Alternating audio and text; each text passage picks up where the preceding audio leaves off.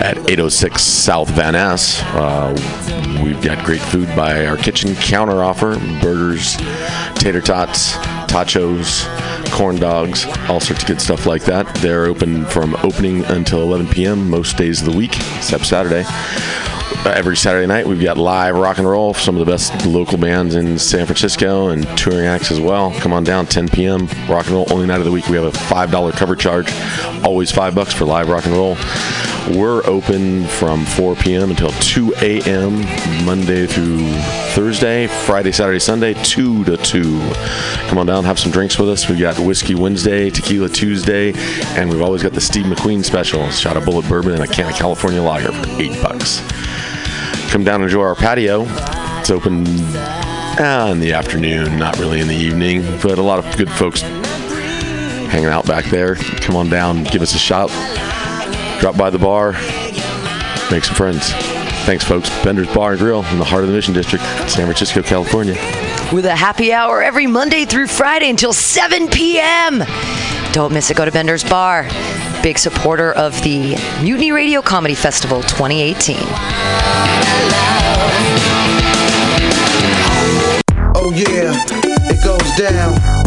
Come smoke with your boy. Grinder. Spark is San Francisco's premier cannabis dispensary with a focus on serving and educating patients for 7 years. Spark is dedicated to creating the best in-store experience with its extensive menu, friendly staff, and one of the few cannabis vape lounges in San Francisco.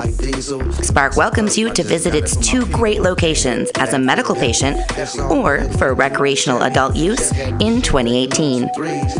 Spark is located at 1256 Mission Street between 8th and 9th and at 473 Haight Street at Fillmore. Both locations are open until 10 p.m. every night. Spark staff looks forward to serving you. Coming at these bitches.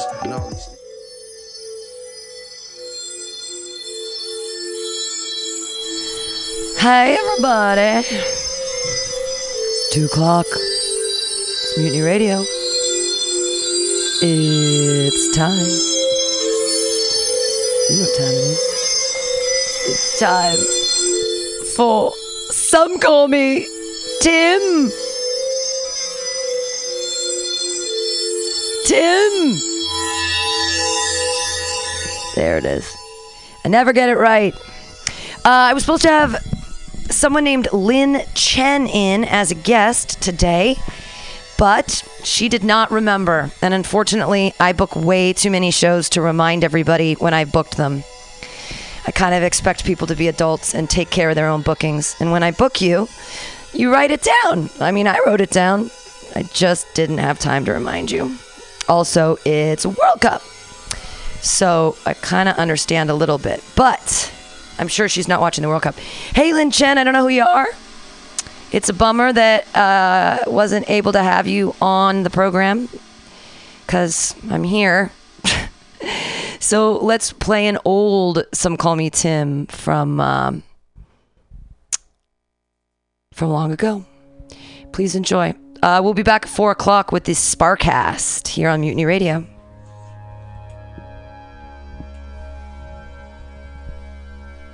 Play.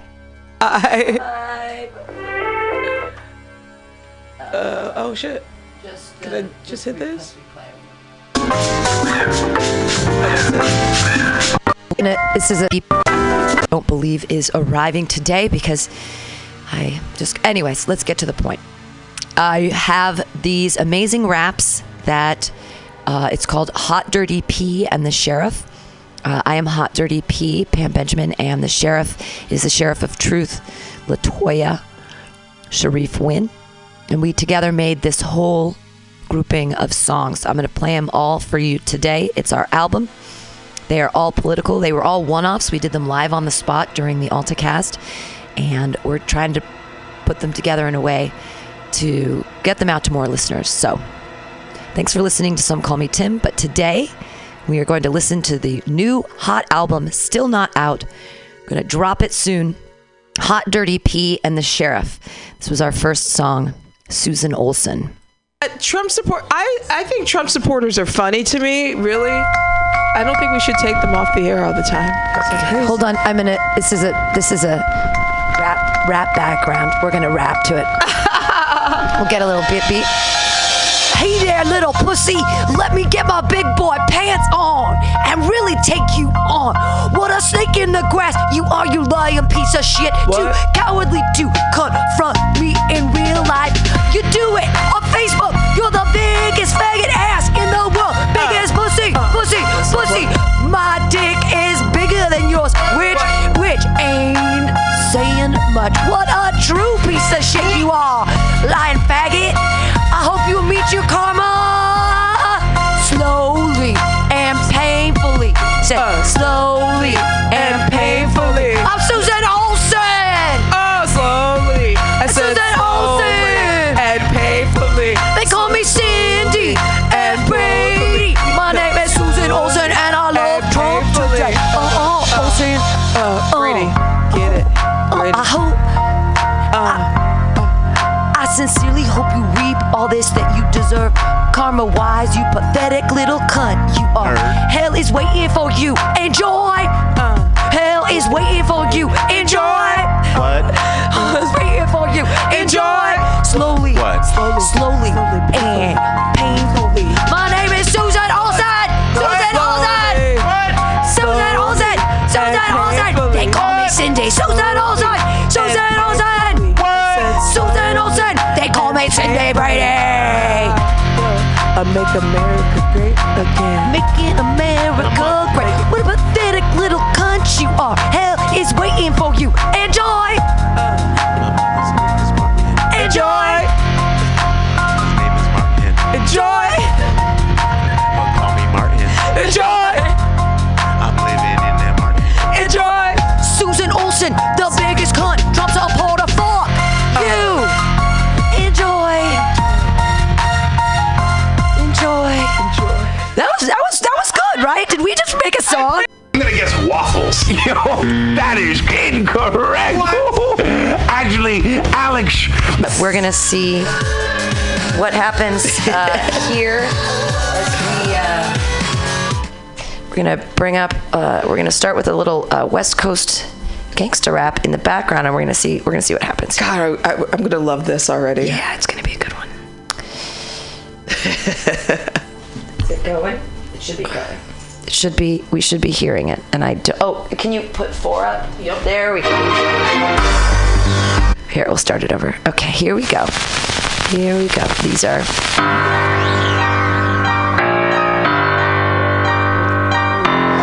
Ariana Huffington is unattractive, both inside and out. What? I fully understand why her former husband left her for a man. What? For a man? For a man? For a man? Arvin Huffington is unattractive, both inside and out. I fully understand why her former husband left her for a man.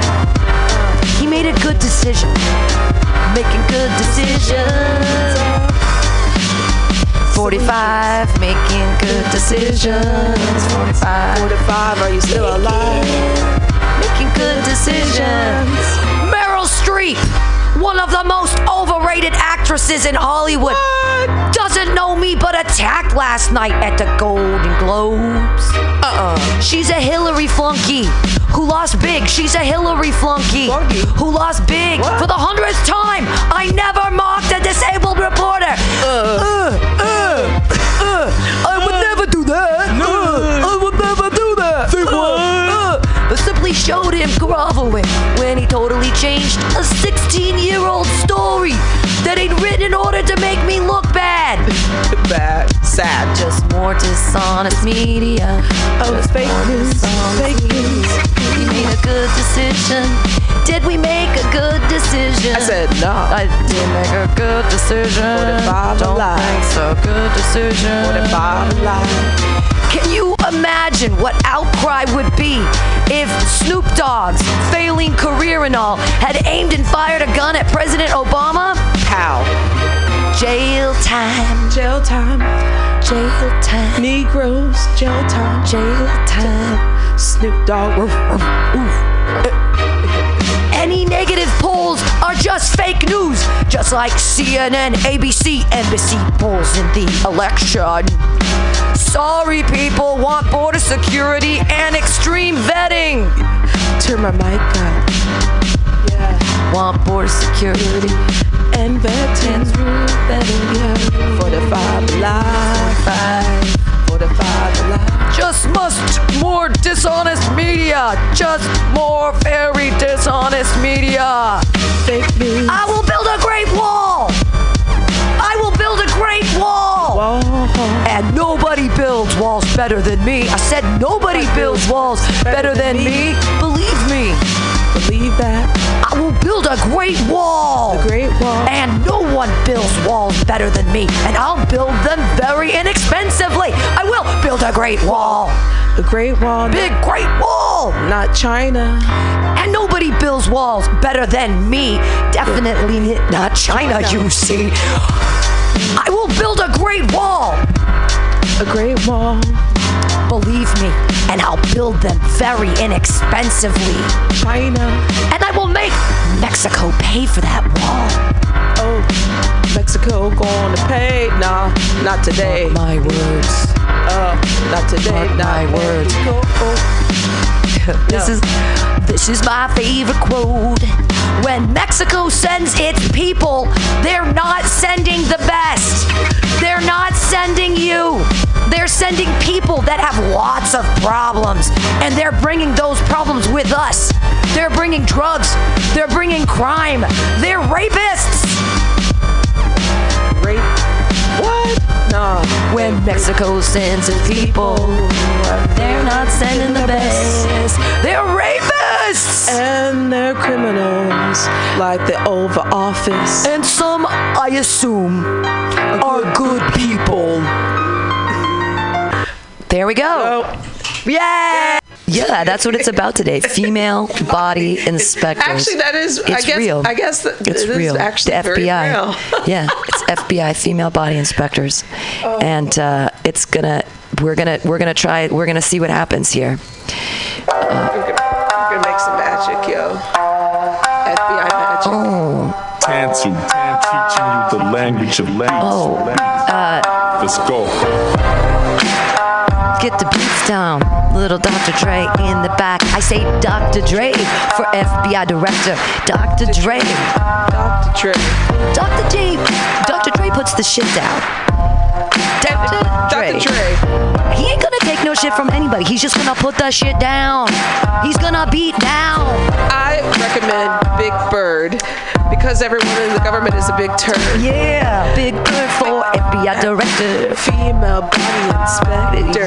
Yeah, who else would be a good FBI director? I say Ronda Rousey. She gonna put the smack down. Smack, bitch. Oh, smack down on everybody. I trust her. I trust Why her. not? Who else are you gonna trust? You gonna go Chris Christie or Rudy Giuliani? I say no.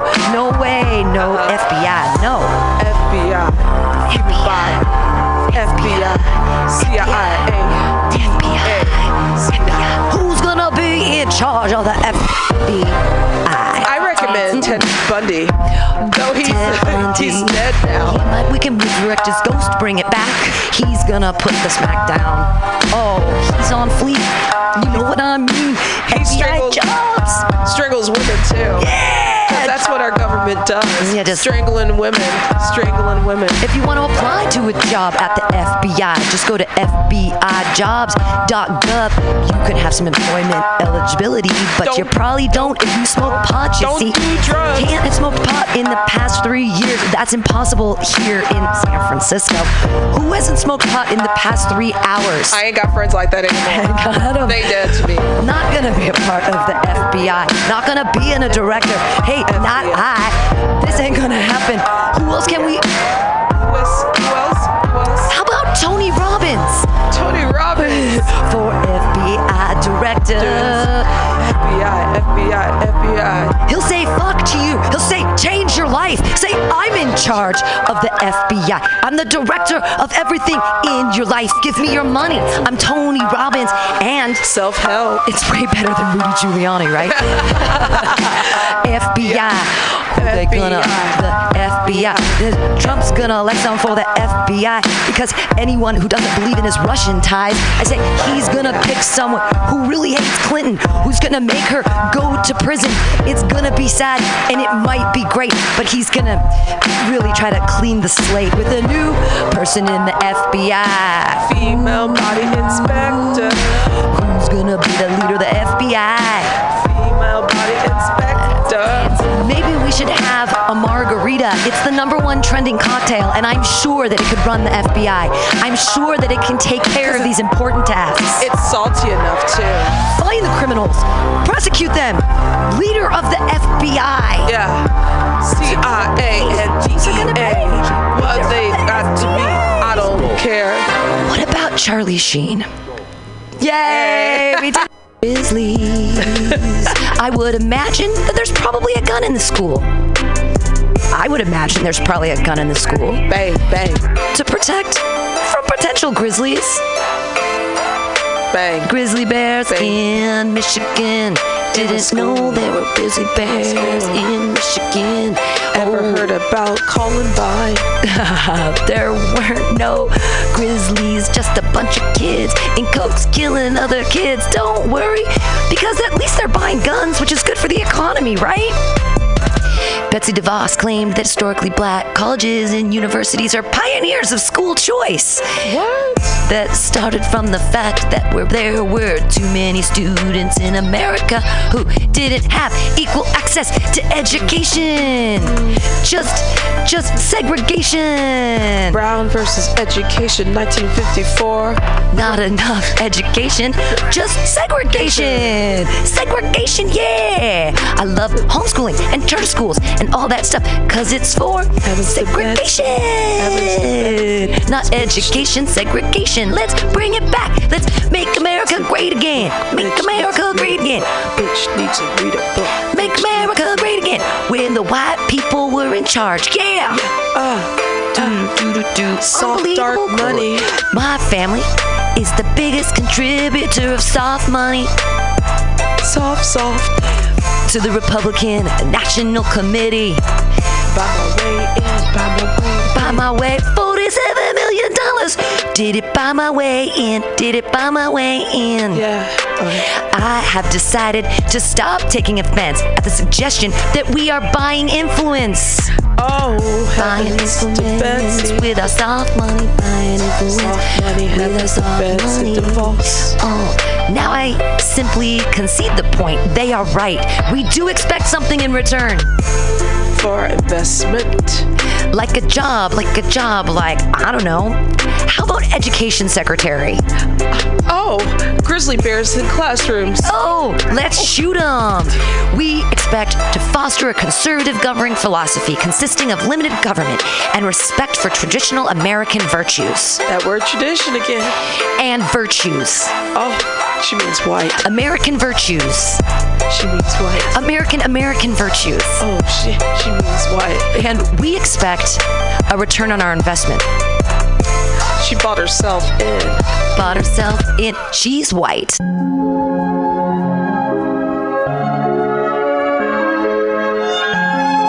We can... Okay, there we go. So we're going to be rapping to the dulcet beat tones of Iggy Azalea's No Mediocre Feet, which I think is what Kellyanne Conway did, is No Mediocre Feet here.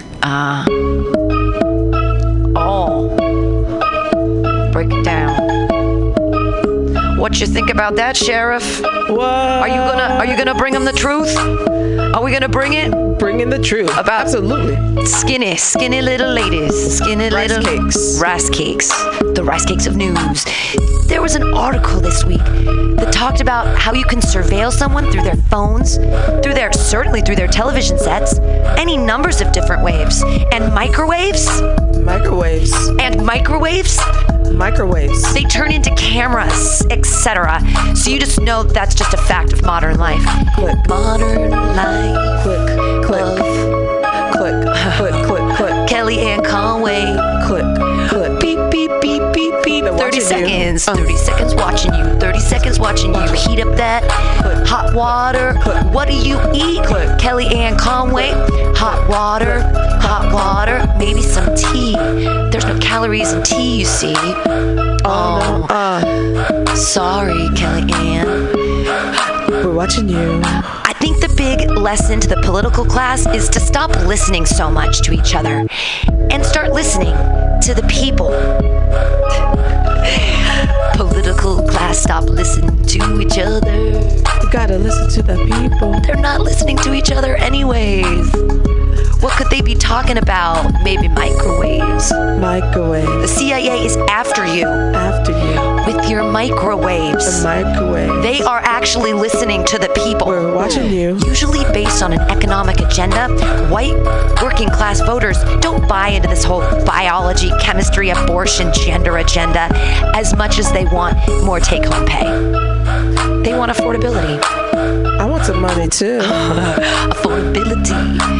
Affordability with their abortions, usually based on an economic agenda.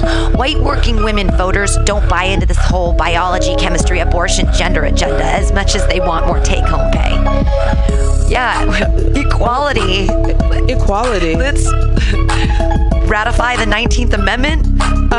Yeah, woman suffrage. Suffrage. She's out for suffrage. Watching you. Kellyanne Conway knows about suffrage. Because they're watching. She's white too. She is, and so thin. I thought we always just listen to thin, pretty women. Don't we just do that? They're clearly telling the truth. She is clearly telling the truth. Many Americans are very concerned with the lack of vetting that's going on. Show me your papers. Show me your papers. Show me that you belong here. Show me your papers. Show me your papers. Isn't that why they signed that new vetting act? Oh no. If you don't show the papers, we might think you're a terrorist. What? Donald Trump has addressed many times that his main concern is making sure that we have a system in place that we completely lack now, which is those countries that tend to train and export and harbor terrorists where we do not have proper vetting are places where we're going to need to have better vetting.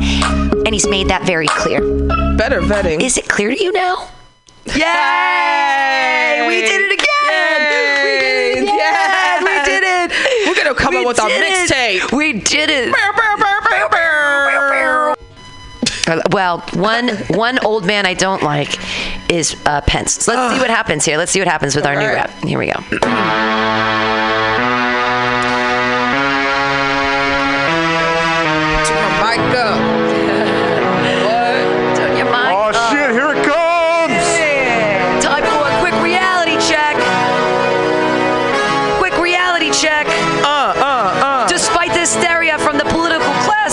Smoking doesn't kill! Smoking doesn't kill! Smoking doesn't kill! Smoking doesn't kill! Smoking doesn't kill!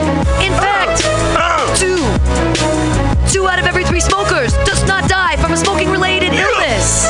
Smoking doesn't kill! Time for a quick reality check.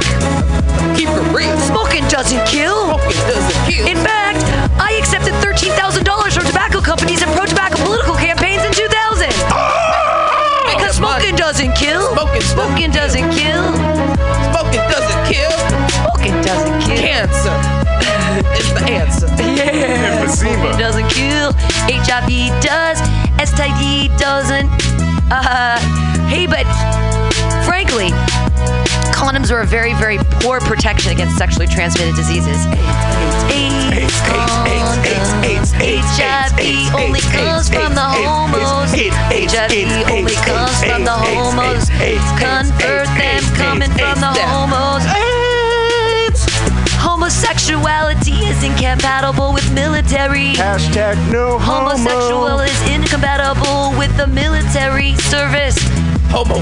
Because the presence of homosexuals in the rank weakens unit cohesion. Because homosexuals are weak. Is that what you're saying? Are you saying homosexuals are weak? I think that nigga I think that's what he's saying. That's what he's saying. I think he's in the closet. In the closet. Keep it real, nigga. Keep the rape in the closet. What? Keep the rape in the closet. Now he got AIDS. Obviously, this is Mulan is not serve in the military. Bitches should not serve in the military. Don't ask, don't tell. Keep the bitches in the kitchen. Bitches in the kitchen. Make me some grits. I suspect that some mischievous liberal at Disney assumes that Milan's story will cause quite a change for the next generation's attitude about women in combat. Bitches with guns. Many young women find many young men to be attractive sexually. Great. Put them together in close quarters for a long time. Brock Turner. Things will get interesting. Put them together in close quarters for a long time. Fingered in the Get dumpster. interesting. Moral of the story: women in the military, bad idea. Also homos. Women in the military, bad idea. Also homos. Brock Turner. Do I believe in evolution? Brock Turner. Do I believe in evolution? Brock Turner! I embrace the view that God created the heavens and the earth and the seas and all that's in them. And Brock Turner. And HIV and STDs. Frankly, condoms are a very my poor wife's mother. use for protection. Also, global warming is a myth. There, I said it. Global warming is a myth. Just like the new Ice Age scare of the 1970s, the environmental movement has found a new chant in their latest Chicken Little attempt to raise taxes and grow centralized governmental power. Gays and AIDS. The chant is, the sky is warming. The sky is warming. I got AIDS. The sky is warming. Brock Turner. The sky is warming. Global warming is a myth. There, I said it. This nigga crazy. Girl, you got a nice The pellet. sky is warming. And I also don't believe in evolution. That's our vice president. Yay, we did it again. That's our vice president, Mike Pence. 2017. 2017. Whoop, whoop, whoop, whoop. Beer, beer, beer, beer. You hate that Are we much. officially saying that Steve Bannon has a small penis? Is that Yes. what's happening? Yes. I always go to the dick. All rise for his master of spin, Mr. White House chief strategist in the Trump administration, 45's main liar, misogynist, racist, homophobe, Steve Bannon man. Steve Bannon man. Who is he? Oh, he's Steve Bannon man. He's Steve Bannon man. Oh, the most hateful quotes. Hate ass nigga. Right, Bart is a hateful place. I couldn't share myself off that. Gay rights have made us dumber, and it's time to get back in the closet. Hate. Steve Bannon. Steve Bannon. Like a guard dog. Hoist it high and proud, the Confederate flag proclaims a glorious heritage. White is right. Oh, White is right. we're pretty racist against lots of things. Oh, Steve Bannon. Steve Bannon. Trannies whine about hilarious Bruce Jenner billboard. He's still calling them trannies. Oh, the misogyny, the homophobe, the transphobia. I can't believe it. Birth control makes women unattractive and crazy. I said birth control makes women unattractive and crazy. What? It makes you fat. It makes your voice unsexy. It makes you a slut. Because it's Steve Bannon. Steve Bannon. Big misogynist. Big hater. What else? White is right. Far Steve right. Bannon. Far white's right. Suck it up, buttercups. Dangerous faggot tour returns to colleges in September. I said suck it up, buttercups. Suck it up. Steve Bannon. Hate that nigga. Steve Bannon. Hate. That nigga. Gotta hate the fags, gotta hate the Jews, gotta hate the ladies and all of yous. Suck it up, buttercups. Dangerous faggot tour returns to colleges in September because he's Steve Bannon. Steve Bannon. Hate that nigga. Misogyny, Homosexuality. racism. He's all of it. He's all of it. Yeah, it's great. Yeah. Why Why don't you just kill yourself? I got a gun right here and off yourself now. The solution to online harassment is simple. Women should just log off. They're screwing up the internet for men by invading every single space we have online and ruining it with attention-seeking, needy, demanding, and touchy-feeling form of feminism. Because women belong in the kitchen. Yeah. And no birth control for you, bitch, be pregnant. There's no hiring bias against women in tech. They just suck at interviews. Oh, we don't know how to talk. Would you rather have your child have feminism or cancer? What the fuck does that mean? I really want Steve Bannon to get cancer. Yeah, he looks like he does. Steve Bannon. Steve Bannon. Hey, nasty nigga. Steve Bannon. Steve Bannon. World Health Organization report. Trannies 49 times higher HIV rate. There's that word again. Homophobia is rampant. Did we mention that he's a White House executive? Oh. Did we mention he's maybe the second most powerful person in the United States? He's got the code. Misogyny and racism and transphobia and homophobia. All that stuff. Yeah. Steve Bannon. Steve Bannon. Hating ass nigga. Whoa! We did it again! We do it every week. How do we do it? How does it keep happening? It's so amazing. It's so amazing. We're just, it's incredible. Our Every week. It's coming. It's coming. It's going to be. This week's rap is about Ben Carson. Uncle Tom. We've got some Cushion Money rap instrumental beat on the background. It's going to be a lot of fun. We're going to see what happens. Ben Carson, Uncle Tom, today with Hot Dirty P and the Sheriff. We're here for you. Oh, is it not? I put it in the wrong one. Dang it. There it goes. Now it's going. I put it in the wrong one. Just like. There we go. Oh. Progressives think he's an Uncle Tom. Uncle Tom. I'm not sure I agree that there isn't a fair amount of racism here. Not too much racism. What? I said there's not too much racism. Ain't no racism, boss. There is, but not where you'd expect it to be. Nope. It's mostly with the progressive movement who will look at someone like me. NASA. And because of the color of my pigment, they decide there's a certain way that I'm supposed to think. And if I don't think that way, I'm an Uncle Tom. Uncle Tom. Uncle Tom. Uncle Tom. Uncle Tom. Uncle Tom's boss. Uncle Tom. I'm an Uncle Tom. And they heap all kinds of hatred on you. I'm an Uncle Tom. And they heap all kinds of hatred on you. And to me, that is racism. What? Me, boss? No. There's not as much as where you'd expect it to be. There is, but not where you'd expect it to be. And they look at my pigment and they decide there's a certain way I'm supposed to think. And if I don't think that way, I'm an Uncle Tom. Uncle Tom.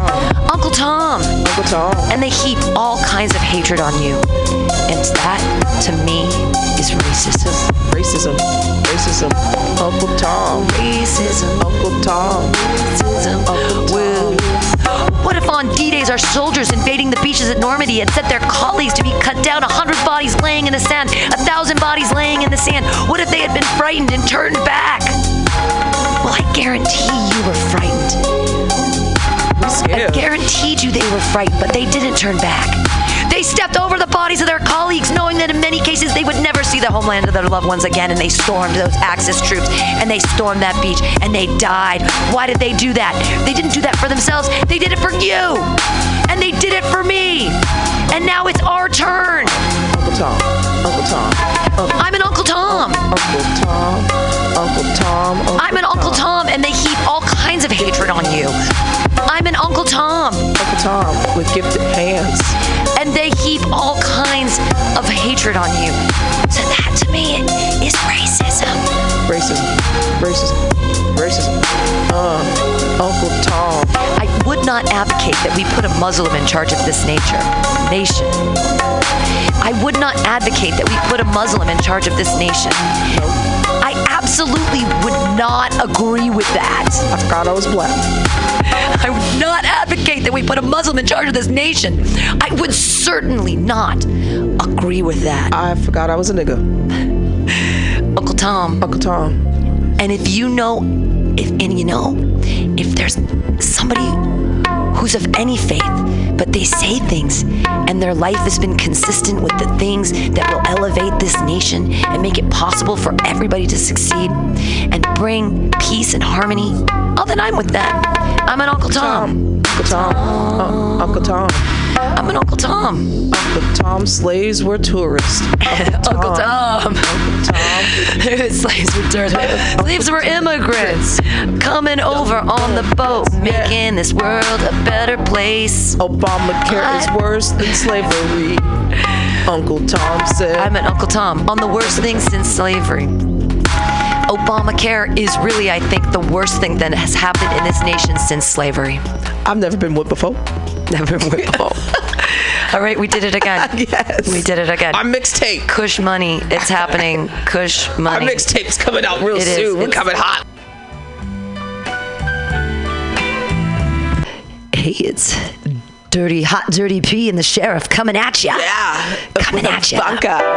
Some magic from Ivanka Trump. Women who work. Women who work. She doesn't work. She doesn't work. Women who work. Passion is what makes us feel most alive. Women who work. Women who work. Don't buy her book 'cause it's full of plagiarism. The Trump card, her first book. Nothing in that either. Women who work. Women who work. She has some work advice, no matter what your age, your background, your education, or your success. We all are granted 168 hours a week. Hours a week. That's math. Math. Is that a 24-hour day times 7, which equals 168 hours a week? When do you sleep? I got a nanny. When do you sleep? She's got a nanny and a child. How do you build a world-class team? First, you have to find the right people. Thank you, Captain Obvious. Captain Obvious, Ivanka online advice. Don't gossip. Don't gossip about women who work. Trump card. Get the Trump card, don't buy her first Burke either, because she already has too much money. Burn the shit, too much money. Don't buy the book to burn it. Go to the library and burn it from there. Burn the shit, burn it all down. We often don't realize that while we're waiting for our lives to begin, they have already. And they're made up of all the decisions we make, big and small, conscious or not. Thank you, Captain Obvious. Women who work. Women who work. Women who work. Most women do. I am that nanny, and I wish I could make enough as her nanny. She probably pays $38 an hour to a service. That's a lot of money. Maybe she doesn't pay a service, and it's just another Slovenian girl hanging out in her house. Women who work. Women who work. Nannies work. Women who work. Women who work. Success is a team sport. Success is a team sport. Ivanka Trump, Captain Obvious, Captain. So much. You can learn so much from the perspective of others. And it literally costs you nothing. But I'll pay you lots of money to be my nanny while I'm at work. I plagiarized And work. I didn't write this novel either. It's probably a ghost writer, or it was me in a room with a tape recorder talking about myself, how cool my life is, my nice husband, my dad, he's really nice, and my nanny. Some of my best photos of the kids were taken by my nanny during the day. And I'm sure in 10 years, I'll convince myself I took them. Because I take everyone else's work and make it my own. Plagiarism, women who work. We did it again. All right, everybody. That was Hot Dirty P and the Sheriff. We're hopefully gonna have a name for our album, and we'll maybe make some more songs and put it out. But if you liked it, tell us. Go to that donate button at the top of www.mutinyradio.fm and press it. Say, yeah, I like it. I like it a lot. I like Hot Dirty P and the Sheriff. All right, everybody. That was that. You're listening to Some Call Me Tim, if you're actually listening to Some Call Me Tim. And it keeps playing in the background. Sorry about that, everybody. So here we are on Some Call Me Tim. My guest didn't make it. I also didn't remind him because I was out of town for a while. But actually, I'm live again. This is Some Call Me Tim. And I have a guest coming in at 3 o'clock. He's going to be talking about a new project of his. But until then, we're going to play this old Some Call Me Tim. It makes me laugh, and I hope it makes you laugh too. It's a Funny or Die thing. And I'm sure you're like, oh, well, we knew about this way before. Like, you're so dumb. But we're going to listen to it because it makes me laugh. It's called Zach Morris is Trash. And it's really funny because Zach Morris is trash. But I used to watch, this was a little bit past my time period, but I still paid attention to it, and I think it's hilarious. So enjoy. Zach Morris is trash.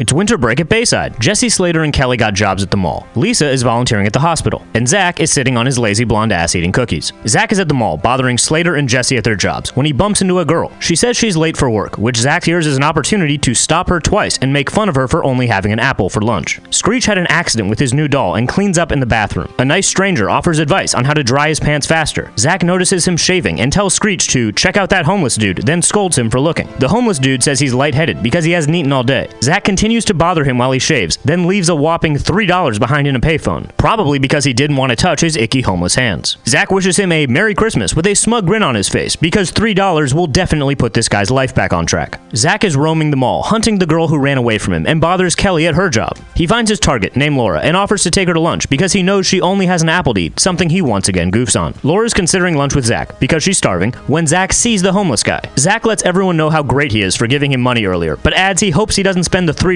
on wine or super cheap heroin. Laura says she's lost her appetite. Zach sees Laura in the food court. He apologizes, saying he doesn't know much about the homeless, and adds that in his neighborhood, the poor family is the one that doesn't have cable. Zach asks Laura where she lives. Laura says she lives with her dad. He asks where, and Laura says they're currently moving, and they move around a lot. Zach asks what her dad does, and Laura says her dad is between jobs. Then an emaciated Laura politely asks for a chip before scarfing down a whole bunch of chips. Zach connects none of these dots and makes fun of her for eating so many chips. Zach realizes he can make Laura like him with food, and buys her ice cream. Then takes her to Jesse's job and cuts in front of a bunch of kids to take a picture with Santa. Santa asks Laura what she wants for Christmas, and she whispers some deeply disturbing shit in his ear. Zach asks what she said, and before she can begin to say she's not sure she can tell him, Zach hands her a candy cane, more food, to put in her mouth so she can shut up about her problems. Zach's mom shows up, who has the same blonde hair to roots ratio as her son, and mentions the Christmas play she's putting on at the mall. Laura wants to be in the play, but is hesitant about asking for time off at her job on her first day. Zach tells her not to worry about it, and it's no big deal. Then, as she walks away, makes a really creepy comment to his mom that he finally knows what he wants for Christmas. Gross. Slater is struggling with his job wrapping presents when the friendly homeless man helps him. He asks for some of the scraps Slater throws away. Slater generously gives him a whole roll and some ribbon. The homeless man staggers away, takes 2 steps, and collapses, because apparently $3 with a side of wrapping paper isn't part of a complete breakfast. Laura asks her boss to be in the play. He says no, because it's the busiest time of year. Laura is upset because Zach got her hopes up. Zach mentions that homeless guy from before passed out and is at the hospital, but who cares, because they need to get to the hospital to help Lisa donate gifts to kids. They give gifts to the kids, then sing their way over to that homeless guy who almost died. They visit him in full costume. Zach takes off his Santa beard out of respect. Zach sees Laura, and still unable to connect these huge dots, asks why she's there. He's her dad, you dingus. to be continued. Right now, Laura's dad, Frank, said he passed out from hunger. Zach gives him some of his stale leftover cookies. He invites them to his house for dinner because now he knows he can get this hot homeless girl to hang out with him using food. He feeds Laura until she can't eat anymore, then tells her the weight she put on in the last hour looks great. Zach's mom thanks them for coming over and says she appreciates having guests that are different than usual. Zach clarifies she means they're not used to guests with big appetites who live at the mall. Then Zach asks the fun and super polite question, so how did you become homeless? The computer plant Frank worked at went out of business and he's had trouble finding work ever since, especially since he doesn't have nice clothes for job interviews. Zach uncomfortably looks at the floor and says nothing after starting this difficult conversation. Zach begrudgingly helps his mom set up for the play and complains the entire time in a hideous sweater. Zach sees Laura rushing to work and stops her to once again use food to make her like him. Laura sees a jacket at the store she wants to buy for her dad to wear to job interviews. She asks for an advance on her paycheck. Her boss says no. Zach shows up to interrupt Laura at her job, again, in an outfit that's still not as dumb as that sweater. He convinces Mr. Moody to let Laura be in the play by promising to double his business with a mysterious whisper deal. Kelly puts the jacket aside and says she's going to buy it later as a surprise. The play is okay. It's fine, or whatever, who cares? And Laura learns her lines even though she just found out she was in the play 10 seconds ago. But Zach takes his mother's nice play about the meaning of Christmas and turns it into a big commercial for Mr. Moody's department store. Where are these clothes from? For the well-dressed miser,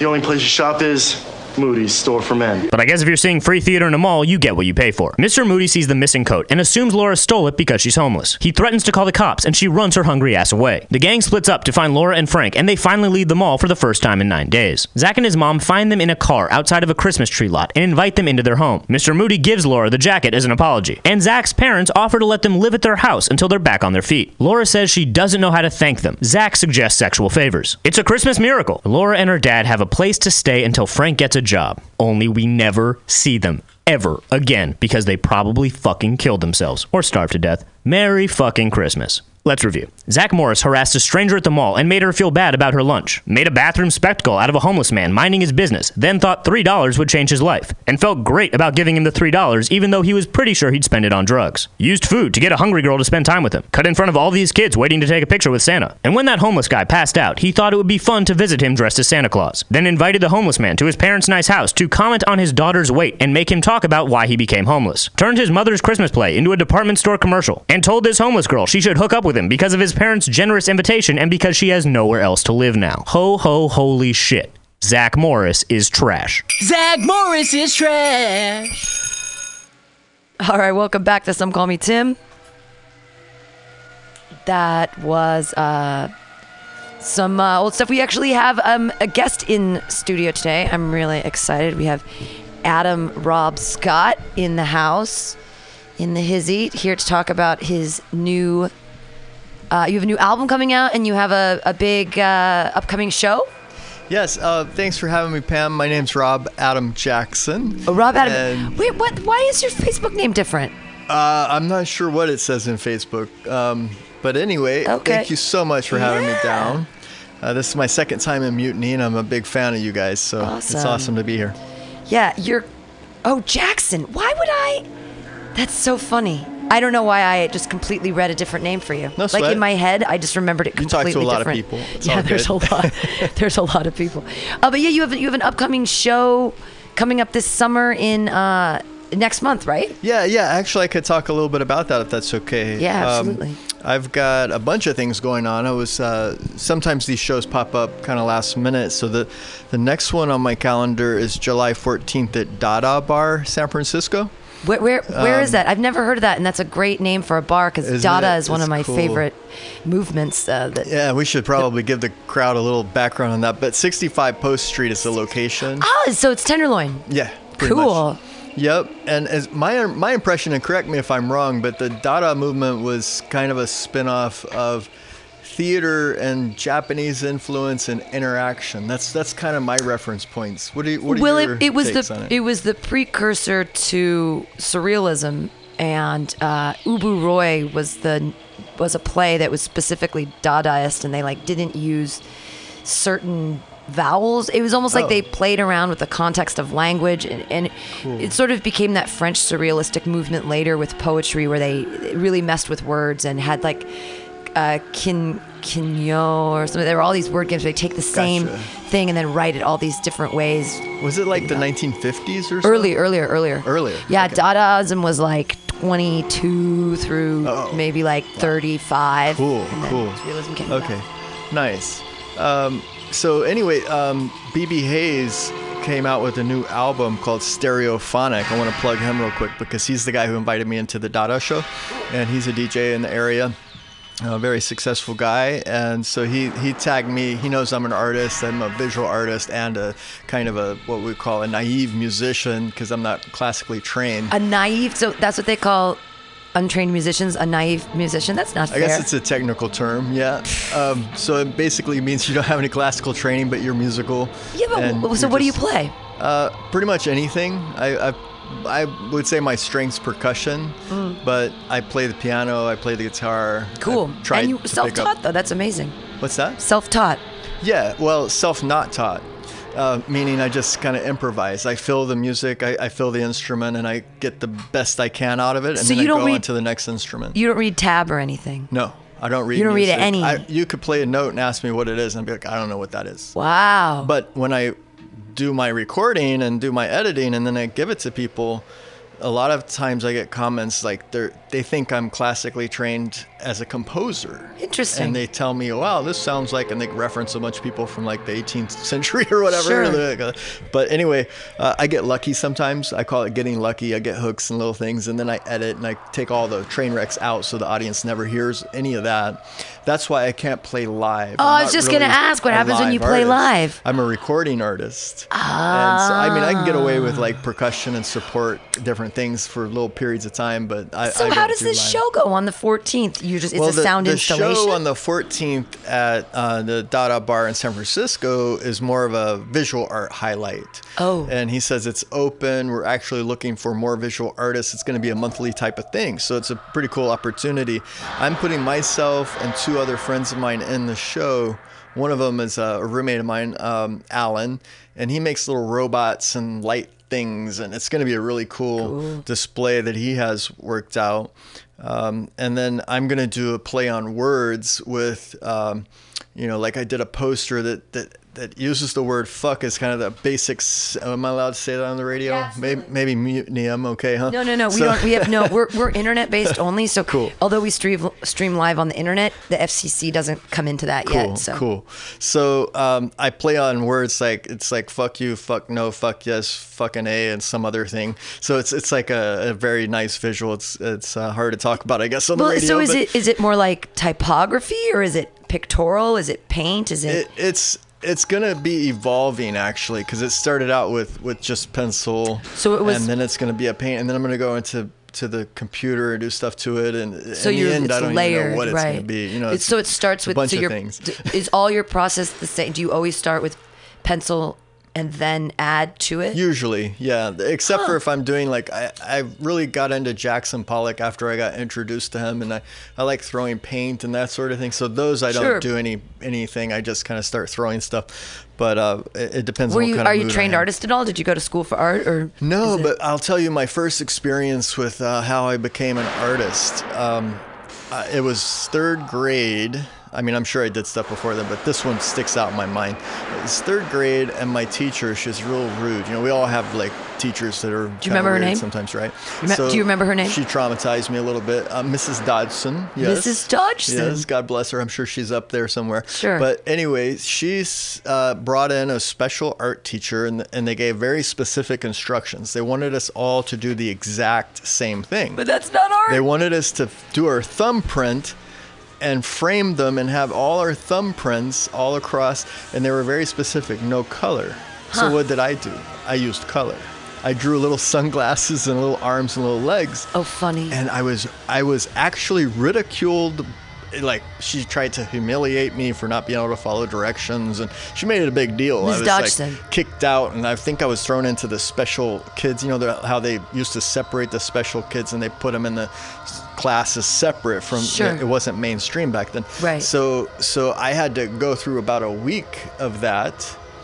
From an art project? You know what was interesting though? It gave me empathy for those guys, because they were I didn't even really have much contact with that community. Right. And then I became the helper. The therapist at the time there was like, oh, this guy's kind of together. Yeah, like, he's so he's she gave me typically assistant, developing. you know, Yeah. I had an assistant role there, so I was like helping, and then she'd talk to the teachers like, you know, he's actually nothing really. He's defiant towards you, but there's nothing. I really don't see anything. The words really they wrong use with now are it, or typically whatever. developing versus atypically developing. So Okay. they would say he's a typically developing child. There you go. He's in Yeah, third exactly. grade. Good words. Good Right, words. like, I like that. there's nothing. that frame. Plus, in art, she pulls you out of an art class for being too creative. That is so Yeah, cunty. yeah. That is like the worst. She just didn't like you. Did she not like Yeah. your parents, or was it Well, just she you? liked my brother. My brother was the A student, Was the he hard older? worker. He He's did- 3 years older. He did really well.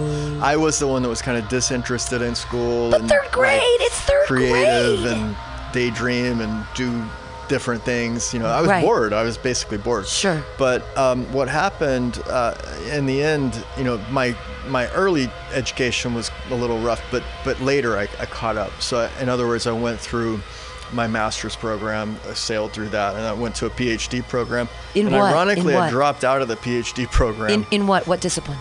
Mostly behavioral sciences. I focused on Homeland Security of all things. You got a PhD in Homeland Security? Well, I dropped out because I was surrounded by idiots. But the deal was, you know, public policy and administration. I've had this fantasy about, okay, get in there, make good things happen, correct the messed up part of the system, and make my contributions that way. Sure. But I found myself surrounded by people, unfortunately, that were, you know, pretty conditioned on a certain kind of biased, certain way of thinking. And the textbooks were the worst textbooks I've ever seen. Really bad quality stuff. So this is like for structuring a city or for dealing with Homeland Security Homeland is Security. they're talking about physical, technical safeguards, procedures and processes for emergency procedures. Like if you have a natural disaster or something, Okay. then FEMA gets involved and the Homeland Security is involved with, you know, all of that, coordinating those things, putting you on buses and taking you to camps. It's pretty scary stuff. Do you still work with Homeland Security? No, but Thank I do. God. I do I'm like, work, don't tell I work them about in this government. place. And when I looked into it, actually, there, you know, for policing, I'm a little bit older now, you know, and I'm not trained in military. There's certain things they're kind of looking for, and to be honest, I don't think I fit the profile of what they're looking for. Sure. So eventually, you know, I've been in what we call economic security, workforce development, that sort of area of the government for a long time. Whoa. So that's my sort of one of my specialties. I do a lot of different things. I'm working on a book, but that's after I have to do this research, because I'm going to do the research anyway, which is quite interesting because it was censored, and that's one of the reasons I left that PhD program. Wow. But before I go too deep into the academics, I know. We got plenty of time. I'm like can really I talk interested. about Yeah. Talk about anything you art, want. music, and philosophy for a second? Hell yeah. And then we can go back Yeah, to because some Homeland Security, I'm nerdy sorry, stuff. is boring. I'm the how nerdy are you- stuff, we'll leave it.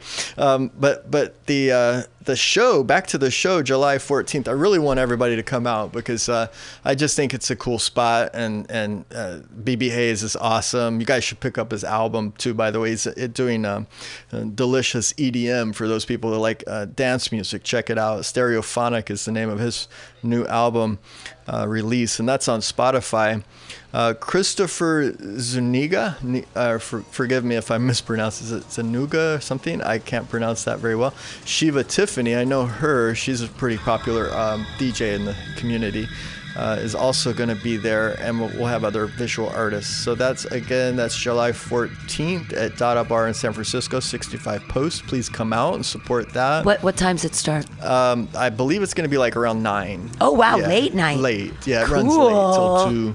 And I think Pal Magazine and, you know, Dennis Gonzalez, those guys, he does Gathering of the Tribes. I'm pretty sure he says he's down to you know, be there, support, be supportive. So we're kind of talking about that. I've been in one of his shows before, and I'm going to be managing his art market over at the Gathering of the Tribes come, I think it's September, October. We're still nailing down the exacts on that, and we'll have a lineup shortly.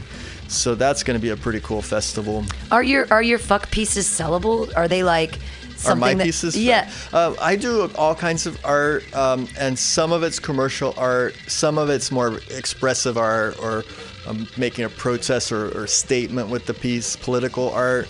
But a lot of it is pleasing and just aesthetically. I consider, like, I have 2 or 3 different lines of art, I call them. Like, I have one that's like museum series, and that's what I think should like go to the local places and be archived. And then I have pieces that I give away. I do very quickly, kind of a tribute to Basquiat. People who have done replicating pieces of art. There's a famous guy, escapes my name. Warhol? Warhol, yeah. And he just did a process and a system, so I'm doing Other people that. did his art. That was fun because he did so much screen printing toward the end. True. He even had his like lackeys and his little boyfriends, his helper bees, Right. and then they'd make it and he'd just sign it. Oh, that's funny. Yeah. Kind of like a William Shakespeare of art. That's pretty cool. So I'm doing those things, and then I'm designing a T-shirt line too, which I have up on my website. If you guys want to look for it, you can Google Ripstar, RIPSTAR, and I'm like one of the big ones that come up right away. And you have a regular job too? Do you take meth or do you take I'm older, cocaine? and I used to be like are you staying hyper, alive? like when I was between like 14 and like 30. I just worked my ass off and very rarely slept. And so I produced most of my work during those years. And now I get the fruit of that, and I'm editing. Most of it now for like the last several years is editing, just catching up to myself. I've written over 2,000 pages of stuff I still have to edit, which is the book thing, right? And that's supposed to be my retirement project, but I'm ahead of schedule. Oh my God. So, Ripstar Equilibrium Institute. Yeah, exactly. That's what it is. Yeah, so through music. It started with this vision of wanting to better the world, right? It kind of was pretty simple. It's like I had a kind of a rough childhood. I said, what can I do to make this better? I studied people like Gandhi and King and all these people, got influenced, and I got turned on to nonviolence. I worked with Keith McHenry, the Food Not Bombs people, Diamond Dave, all these people, Earth First, all those guys, AIM, American Indian Movement. I worked in all these little circuits, and then I hung out a lot with the Native Americans, like the Sioux. I was adopted into that group actually at one point when I wasn't, I guess I should say I chose to exit the Western world for a short period of time. And I got indoctrinated, I got welcomed into this How old community. are you? But you don't look more than 40. I'm 45. Oh my God. Yeah, 45. So they taught me a few things, how to sing a little, how to, lose some of my conditioning of the West, especially around concepts like ownership and love and, possessiveness and things like that. So they challenged me in good ways. So all of that, and then I became very academic, trying to better myself and expand my knowledge, after I traveled the world a little bit. So I've got quite a lot of experience, and now I'm just trying to make sense of it, and in a historical sense, understand where we've come as a place, as a people, a melting pot of people that came to this United States of America, we call it. And my biggest criticism, and this is part of the philosophy talk, I love is philosophy. that life, liberty, the pursuit of happiness. You remember that's from one of those documents. The Constitution. Bill of Rights, one of these things. Sure. So really where they made the mistake was the happiness piece. And that might sound strange to say, but happiness, in my view, is a fleeting concept. It's a kind of a peak emotional experience. What we're really supposed to be focused on, in my view, is life, liberty, and harmony. As soon as you make that shift to harmony, you understand the relationships, you start looking at relationships between things, the consequences of your actions, and interreliance and interdependence. Happiness is a selfish act. That's right. And harmony means that it's outside of yourself. And I think that America is based on happiness, and that's why we're all entitled little fucking snowflakes who don't care about other people and don't care about community and are all really insular. And the new thing with the screens, and everyone's looking at their screens, but that's about them. It's like, we are, whether you agree with it or not, America is based on happiness, and that's the main problem. Right, and it's this isolationist, divisionist attitude, absolutely, that creates a lot of these superiority myths and ideas that divide us. So if we can combat that by getting into this concept, and it was Willie Whitefeather. I don't know if the crowd knows who he is, but Native American. I ran into him in Arizona when I lived there briefly. And I started reading his stuff, and he kind of seemed at the time, like, because I was pretty academic, he kind of seemed like, I'm not sure if this guy is mathematical or just making this stuff up, or like what it was, if he was an expert, but it made sense. And he had instilled in me this concentration to look at this concept, this harmony concept. So regardless of whether he was kind of exaggerating things or what, because he spoke about coordinates, very specific things. He would say, if you blow up a bomb on this side of the planet at this angle at this time, an equal reaction will happen somewhere else. Well, I believe that. I think that's why the Fijian tsunami, I think that could have been started by the underground testing 2 months previous by Pakistan and India. They were doing underground nuke testing. And then surprisingly 2 months later there's a huge tsunami. It's like, wouldn't that make sense that the Earth's plates would move and then it would cause something else to happen, and then that would action reaction? But I'm not a scientist, so when I think about things like that philosophically and say, well, why aren't we even looking at that? I mean, it's just because we're not thinking about anybody. We live on an Earth. It's not that big, and what we do affects everyone else. And our overconsumption as Americans affects everyone else. It affects the people in Indonesia and Bangladesh and their economies. And yet we're just like, I want a new pair of jeans. Right. And if we were concentrated on concepts, like if we took the concept of success and we gave it a different sort of twist and a definition, and go, success is how many people would attend your funeral when you die because you're such a loved person.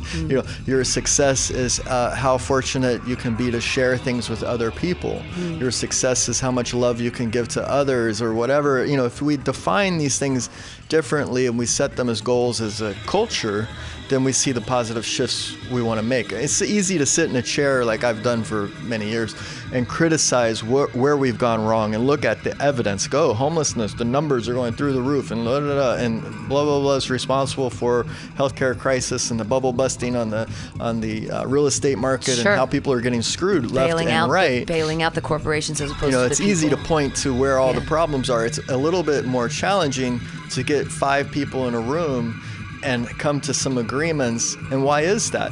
It's we don't have the infrastructure, in my view, or their cultural training. Most of us, not some of us might, but most of us don't have that community understanding and commitment and resources. I think the word is empathy.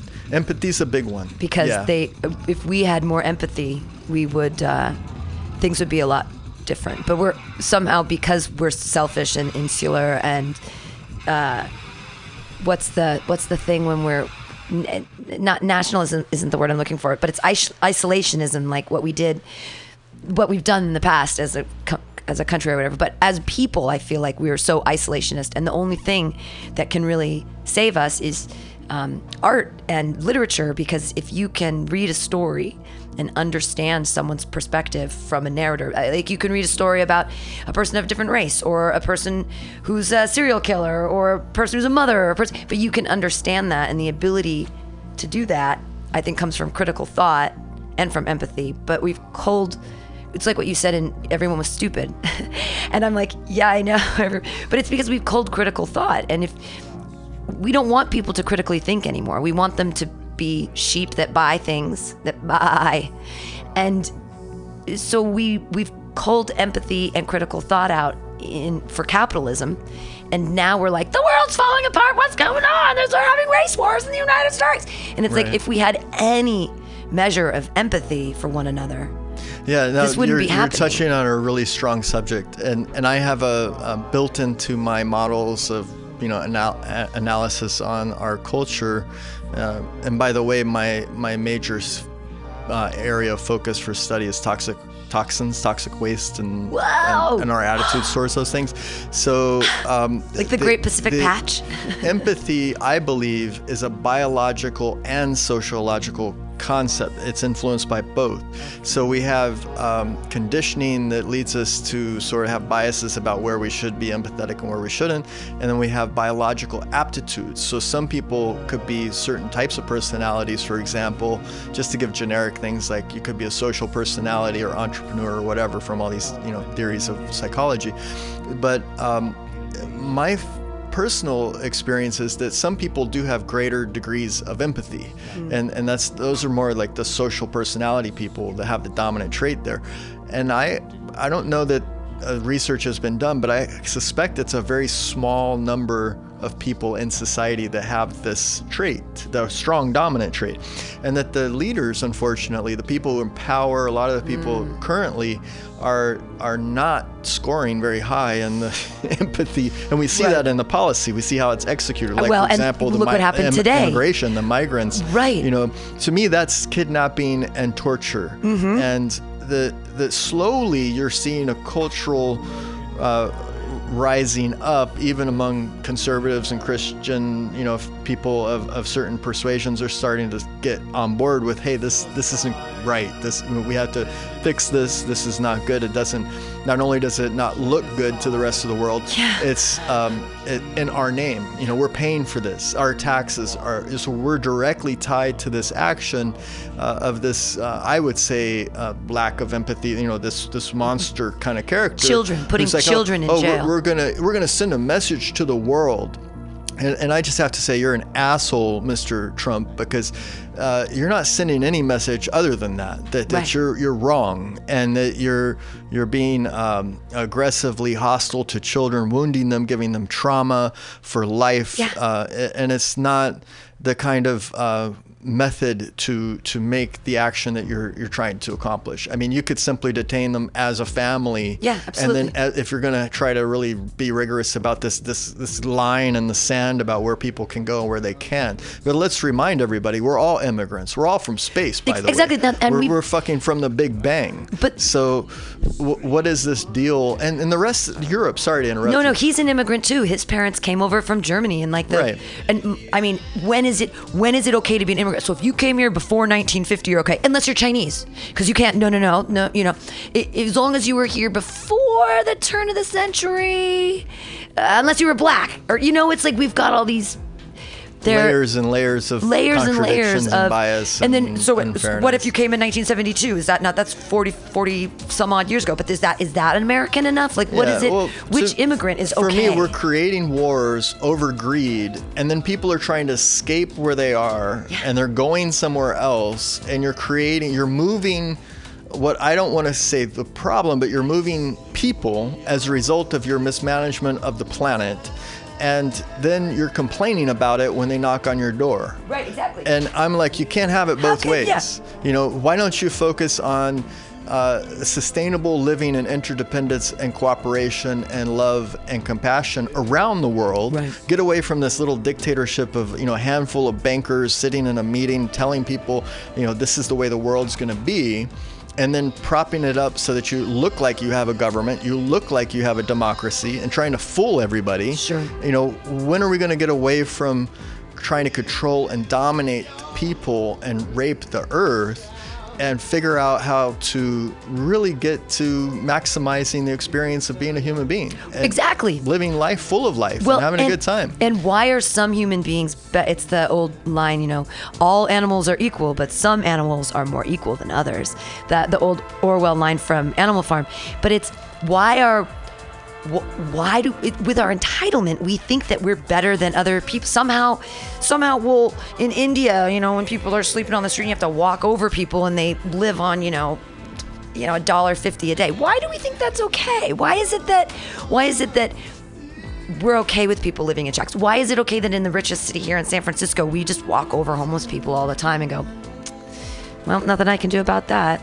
Yeah, I mean, I heard a story once. People that were really fanatically about, we're going to go into the Amazon and save the Indians. You know, we're going to teach them education and religion and take them away from their barbaric living. And I'm sitting there going, wait a minute, they're in paradise. They figured out how to live off the earth. They know the plants around them. They know how to live with the animals and the bugs and the spiders, and they know a lot about that shit. Yeah. And you're going to sit and say you're going to go and develop and bring these people to another state. When people talk about, oh, I want to go to San Francisco, oh, wait, you know, it's one of the most expensive places in the world, and it's outrageous, you know, to live here. It's a challenge to pay your rent, and you know, unless you're born into wealth and have a lot of money and own a house or something. But it's not as ideal as people like to think that it is.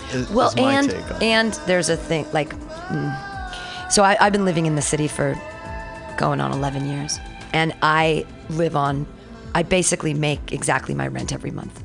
That's how much money I make. So I have food stamps and stuff to survive and be an artist.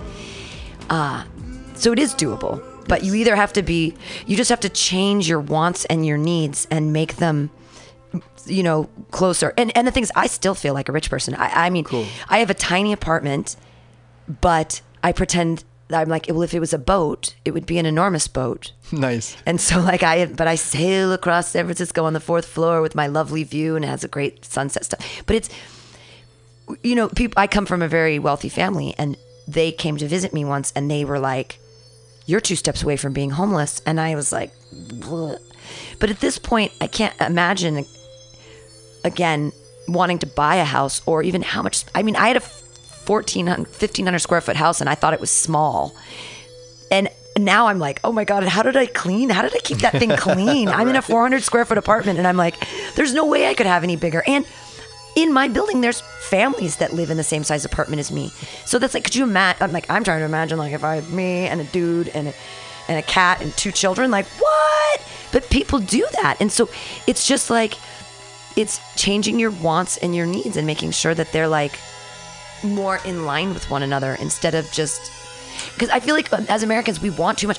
Why do we have people that, how could you possibly spend more than $1 million a year? How could anybody make more than, how would anybody think that they need more than that? That it completely just blows my mind. Yeah, hoarders, yeah, it's just, true. How much money do you need? Like, what are you doing with your money?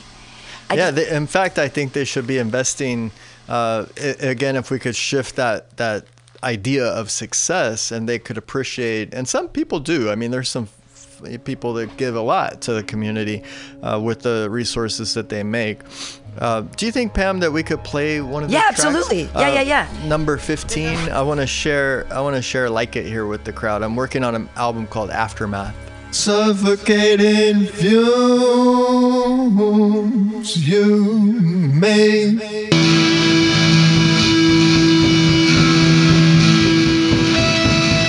with your last breath, death, dust to dust, ashes to ash, the future comes to pass. Being what you make, consumed by the shadow of your doom, return to the womb.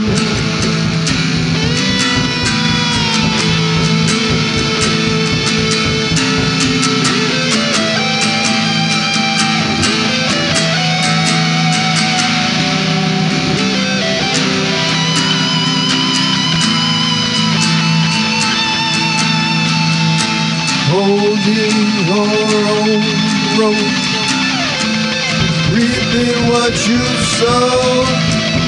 Forget not the wisdom that we know. Love will light, love will light, love will light, love will light.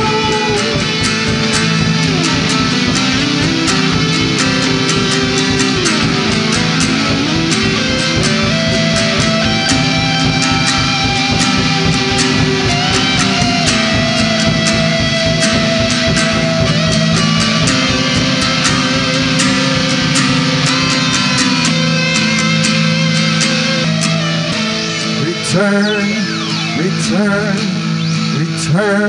to the womb. Return to the womb.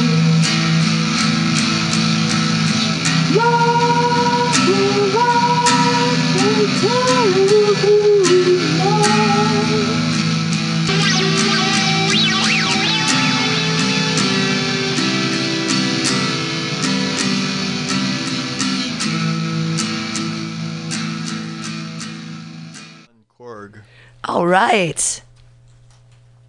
That was Rob Yeah, I hope you out of guys Jackson. What was that called? Like It Here. It was written for a Brazilian love that I have. And there's a lot going on in there. I was just expressing that I got this new M1 Korg. I was very happy. It came over from Germany. I got a good deal on it. M1 Korg? Yeah, M1. Is that made by Korg? Oh, Korg. Oh, Yeah. like a Moogie machine. Yeah, it's a synthesizer. Synthesizer. Yeah. And it's awesome. So it makes a lot of noise, push a few keys, and that came out. There's there's this cute little keyboard for kids right now, and it looks like a cat face, and one of the things it does is meow. And so when you press the piano keys, it's like meow meow meow meow meow meow meow meow meow. It's really funny. Nice. I like those. I should probably make a song like that. Yeah, meowing. Well, for all your cat fans out there. Yeah, right. So we were doing philosophy. We were talking about philosophy. We should tell everybody again to go see the big art show. Yeah, there's EMD a few Fun of them. Times on the next June one is 14th. the July 14th. July Dada. 14th. And then the following one is September 14th. That's a festival I put together. It's called Candy Extreme. And I got to tell you a little story about Winters, right? So the story, and I don't know if it is true or not. Winters, do you the know city? Winters Tavern? Oh, Winters Tavern. I don't know. Over in Pacifica? No, I don't ever go to Pacifica. Okay. But So there were these Vikings, right? And they were sailing in the sea, and then they had this shipwreck. You know those rocks out by Ocean Beach? Mm-hmm. So they hit the rocks, and the boat fell apart. And the story is they met some locals, the natives, and they said, there's a boat maker down the street. You just have to, take your boat over there. So they carried the boat, little pieces and everything, and they marched for days and met up with some, the boat maker guy. And he goes, okay, well, we have to have a ceremony if we're going to get you back in the sea and send you on your way. So we have to dance and celebrate and share these spirits and things. So what ended up happening was they had so much fun that they built something. And what they built was Winters Tavern. And so that's why when you go there, you see all these really, really tall people. Those are the Vikings, the descendants of these Vikings. They're really big dudes that hang out there. Wow. And they're all so happy. Like when I go there, I swear I get kissed, I get hugged. I mean, it's like, I don't know what's going on, but people are happy there. And they like to dance. And and I think that they just never stopped. I think they've just been dancing since those days. So anytime I go in there, I have a good time. And the guy who runs it, his name's Jay. He's awesome. There's a jukebox in there. It's really fun. The local beers are good.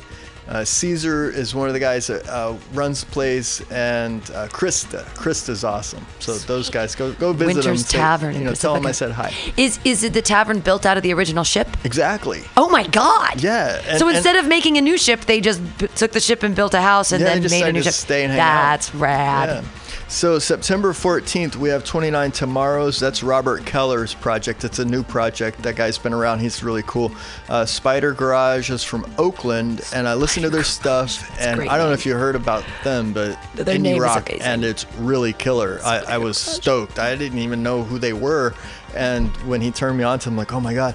So they're going to come. 880 is headlining, which is great because they do shows all the time. They support a lot of local bands, and they deserve the headline spot. So that's what's happening with them. Homebrew is from Santa Cruz, and they're really good, and they're coming. They're bringing screaming dancers and some other people with them. And Lich, I don't know. These guys are going to kill me because I can't even pronounce their name, but it's Lichdome or Lichdome. It's a metal band. Ooh. And I listened to them, and I was like, okay, this is really good. It's more on the death metal side of things, heavier sound, but really tight. So they're coming. and they're in line to headline. There's a line of how the structures work, but basically the headline makes the money. So now the bands are getting excited because it's, I'm building these big festivals. So this is like a pretty big show, like 8 or 9 bands. Right. And so that headliner walks out with a pretty good chunk of change. And then the bands that are pushing, that I see that are helping and promoting and, aggressively, following the direction and making this a success, those guys get to be the next headliners and make the money. Oh, that's an interesting. That's my way of trying to fix the problem that I'm seeing, because I do see a problem actually happening, and a band's just not getting paid. It's the problem is sometimes bands think that their job is just to make the music and show up, and they want society to support them and give them the $300 and let them go away. And that would be great if we had those kinds of resources, but in the environments that I'm in California, it's so competitive that our system's different than other states. Other states do that. They pay the bands. They don't care about how many people you bring. Really? But here, we're so competitive, and there's so many bands here that it's almost like LA, which is kind of a pay-to-play environment, where it's like, oh, you want to be on this bill? You give me $200, and people are exploiting the shit out of these artists. And they get burned here too. They do Battle of the Bands, and sometimes they get a little prize, but sometimes they don't, and they're getting ripped off at the door left and right. So I understand the band's perspective, because I'm also a musician, but I understand the venue's perspective, which is, we're going to give you a Saturday night or a Friday night's a big night. Without the bands, we could have 100 people here. With the bands, you might send our 100 people away unless you bring the 100 people. Exactly. So we kind of have to balance the business and the music environment. So my way of handling that is to try to get the best quality acts that I can, and build around them, and give opportunities to those that are shining, even if they don't have much of a fan base yet, because they've got to grow. They got to get exposure to be seen, right? So I balance that act. So we have a lot of really good bands coming. Trez Machine's been in the scene a long time. They're going to close out the night. We have a few solo acts. Mike Glendinning and Lucky Dog's going to be there.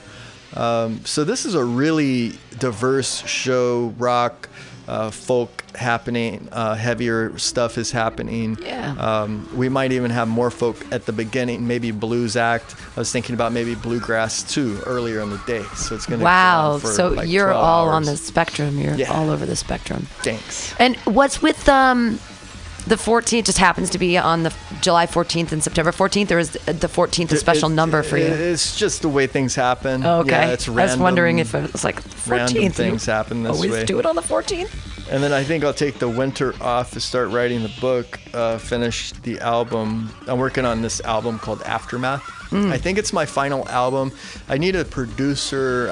Sometimes I get producers, but it's kind of hard to keep them unless I'm selling, like licensing, and able to start turning around, share the wealth, right? Right. So I'm at a point now where I have maybe a handful, 4 or 5 that are totally polished, professionally produced tracks, which is nothing on Aftermath. It's the earlier stuff that's the polished stuff. But the goal being, if I can license a few things, then I can start hiring the people, because I've got a lot of talent. A lot of people help me, a lot of bands and friends of mine and other people mixing and doing things.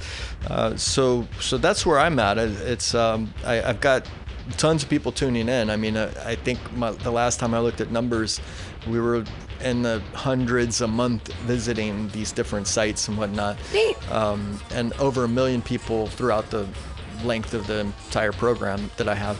So we've reached quite a lot of people, and now it's a matter of figuring out how to get into that market. If we're going to get in, which thing's going to work. Is it going to be the music? Is it going to be the visual art? I'm going to do a runway with the T-shirts and see if people react to that. Right. Just trying to fill it out. I don't see the T-shirts on your website.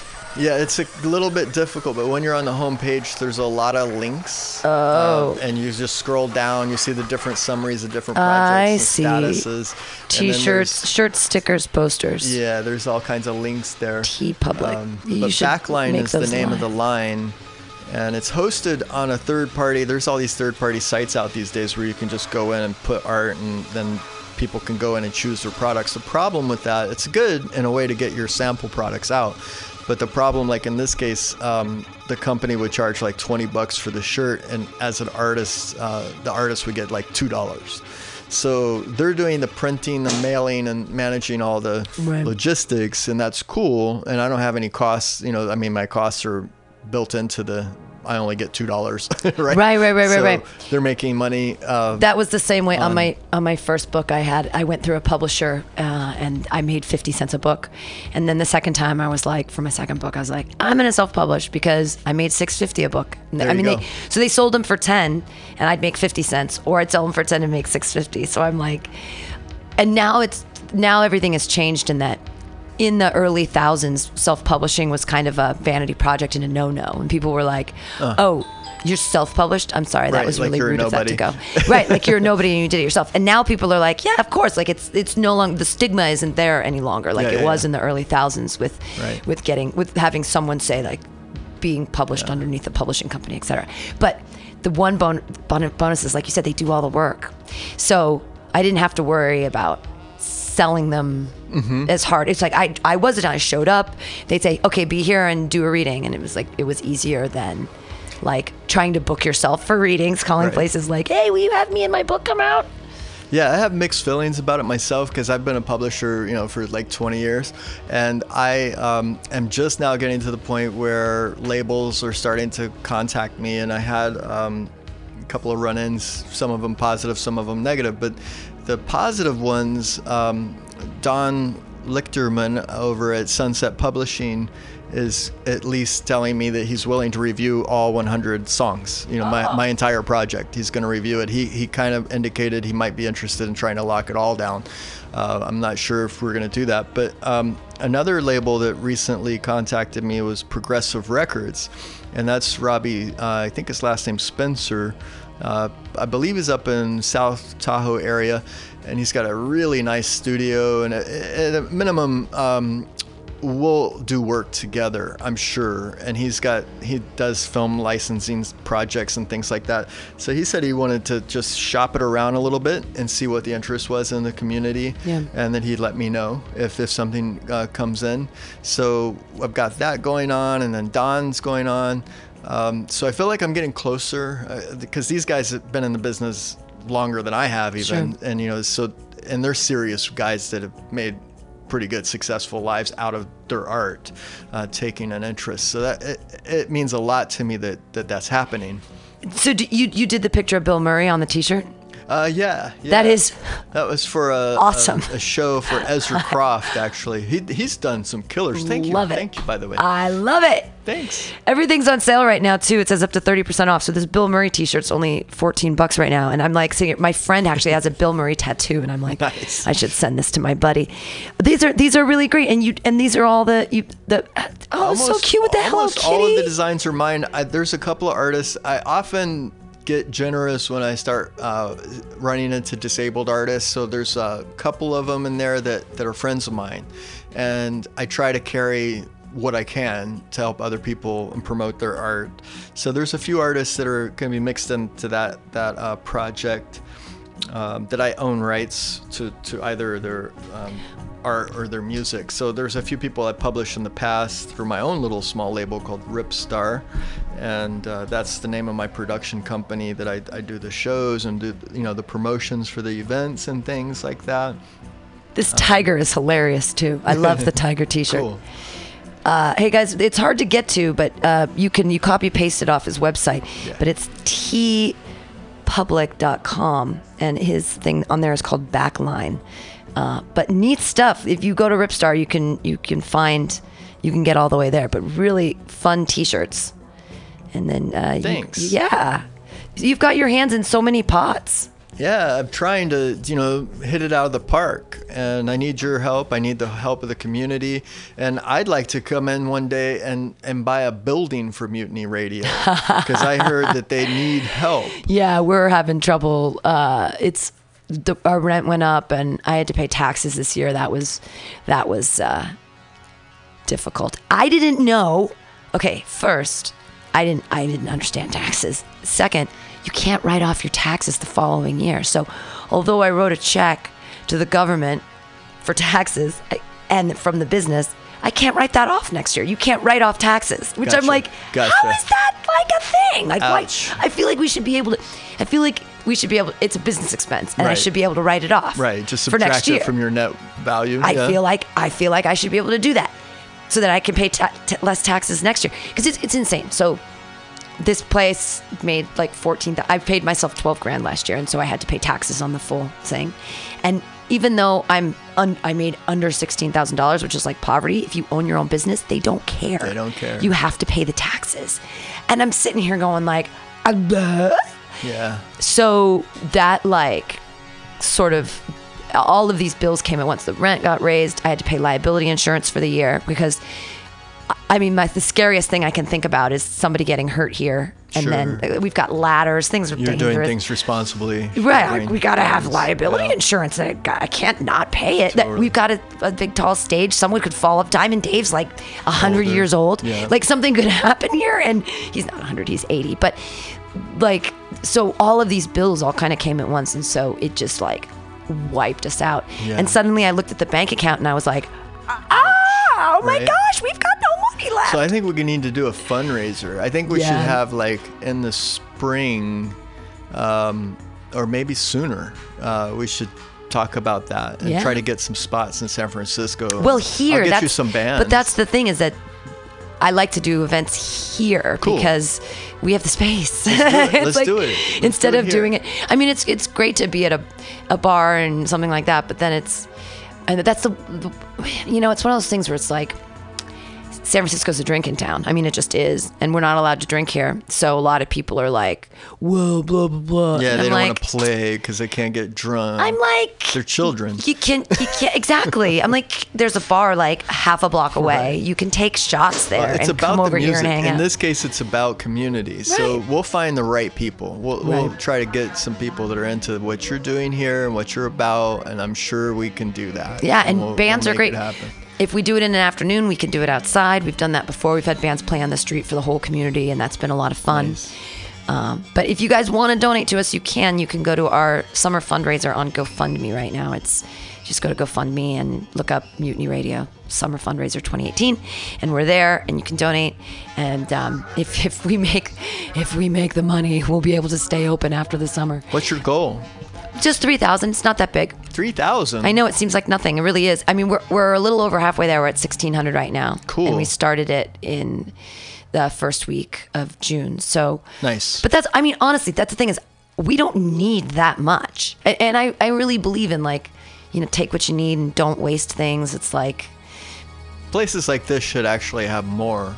What you're doing with artists, I see things. I look around the room and I see a number of people. I see Rainbow, who's a friend of mine who plays the guitar and paints, and he lives up in the Haight. I've known him since I was a kid, actually. Wow. He was the one who You're a inspired local. me to be a painter. This man. Wow. This is the man. That's crazy. There's another one of his up there behind the door. Yeah. If without him, and also music, because what I saw in him, I said, well, he's not the most polished academically, but he had a message that was very powerful. If you listen to his music, he talks about nuclear war and disaster and love and all these things. And I felt the power of his music, and I said, well, that's what it's about. It's not about being perfect or, knowing the instrument. It's, can you communicate? Can people feel it? Sure. And he pulled it off, and I was like, well, he gave me the courage to try it. Because without seeing that level of, artistry, there's different levels. I don't know that I would have had the courage. So he was one of them I give a lot of credit to. You're a local. You grew up in San Francisco.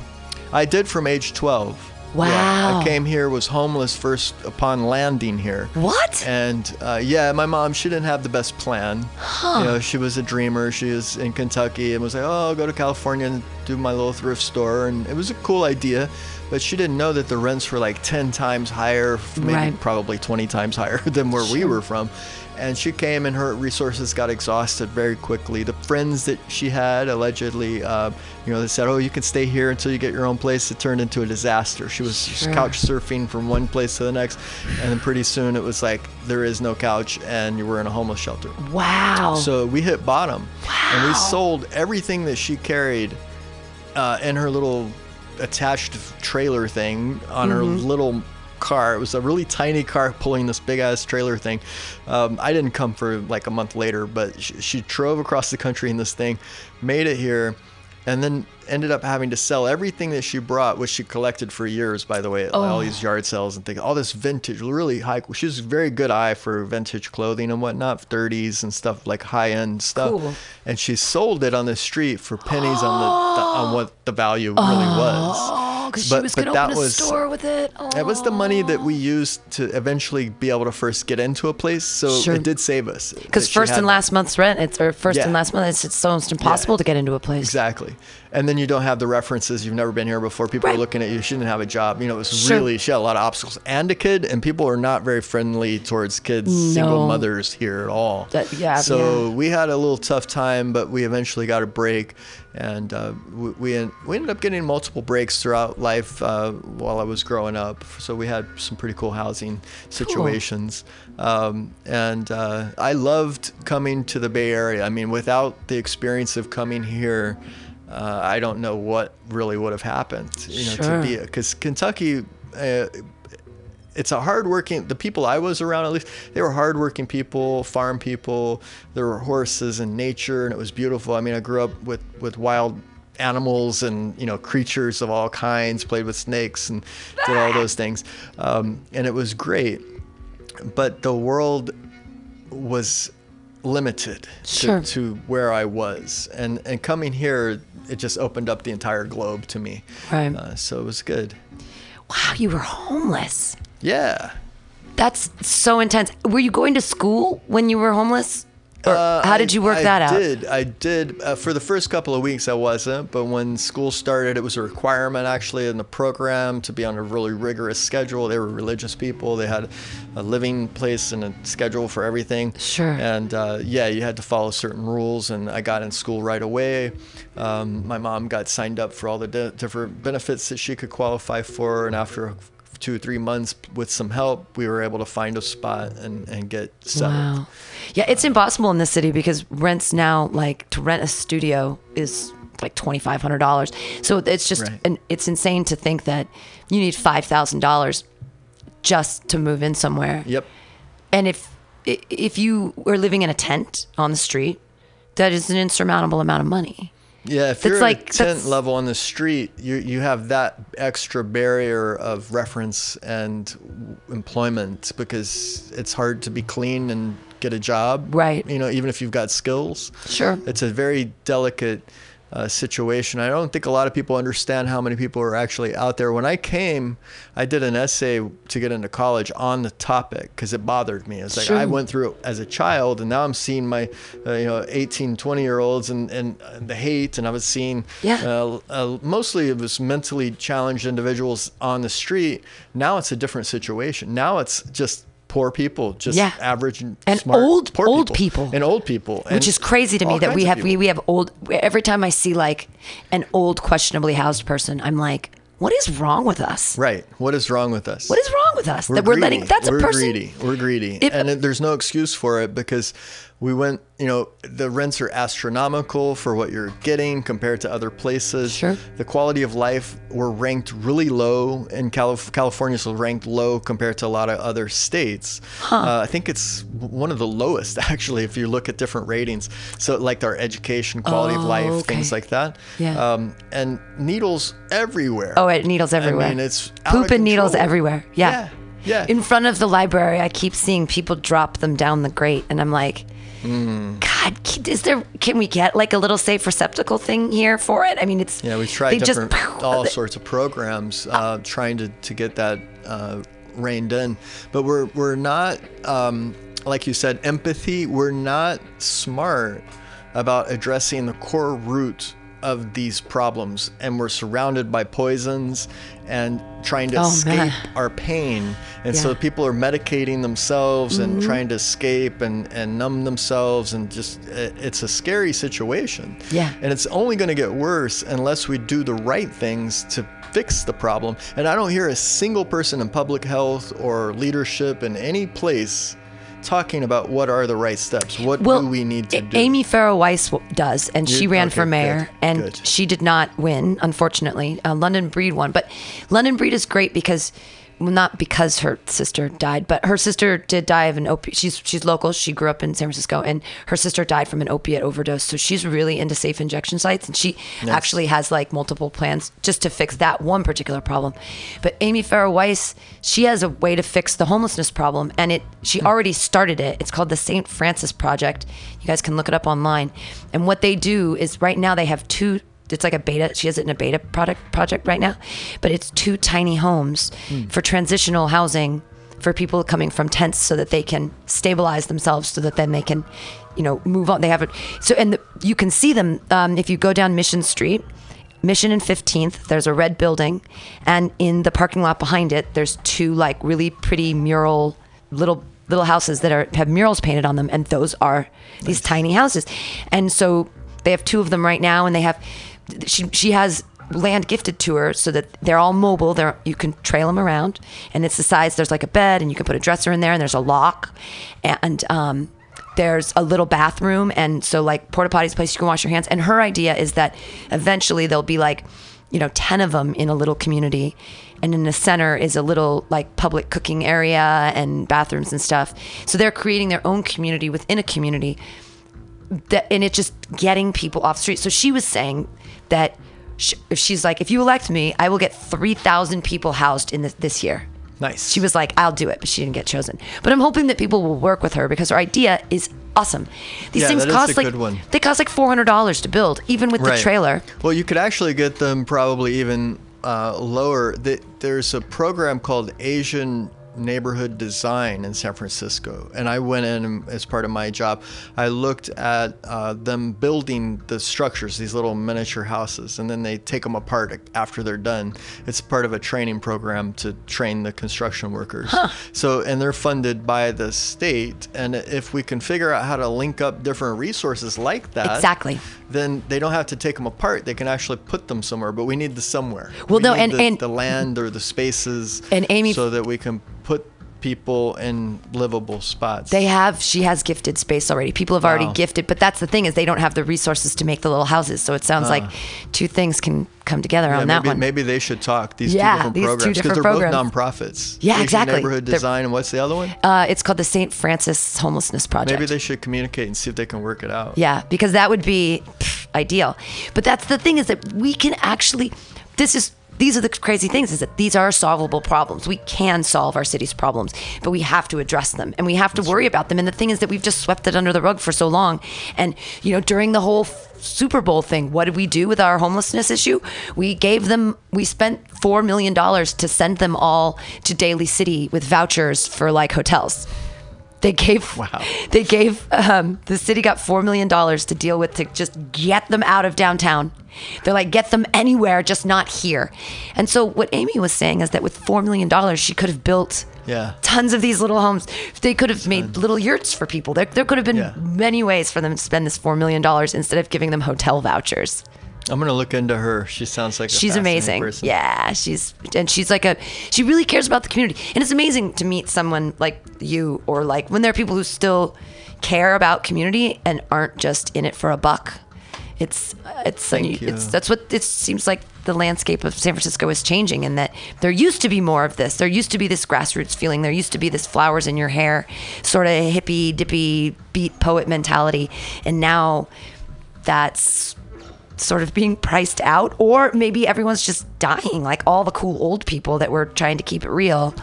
Well, it's really hard. I think it's a combination of those things. You're right, and I think it's hard when you see, especially if you're a fan of history and you look at what's happened and what we tried, and we start like late 50s and we go through the 70s and how much effort was made, and then we get people like the Trumps and other people and the greedy people that kind of try to wipe those things away and just go backwards in time and isolate people, and we're taking steps forward and backwards. And people are like, okay, well, we can't trust this because we've tried, we did this, and then they get burnt. And I think a lot of people they get tired. Sure. And we have to figure out a way to break that cycle and not be naive and just fall back into the same traps and do the same thing over and over again. One of the things you touched on earlier that I want to revisit is taxes. Oh, yeah. Because one of my ideas actually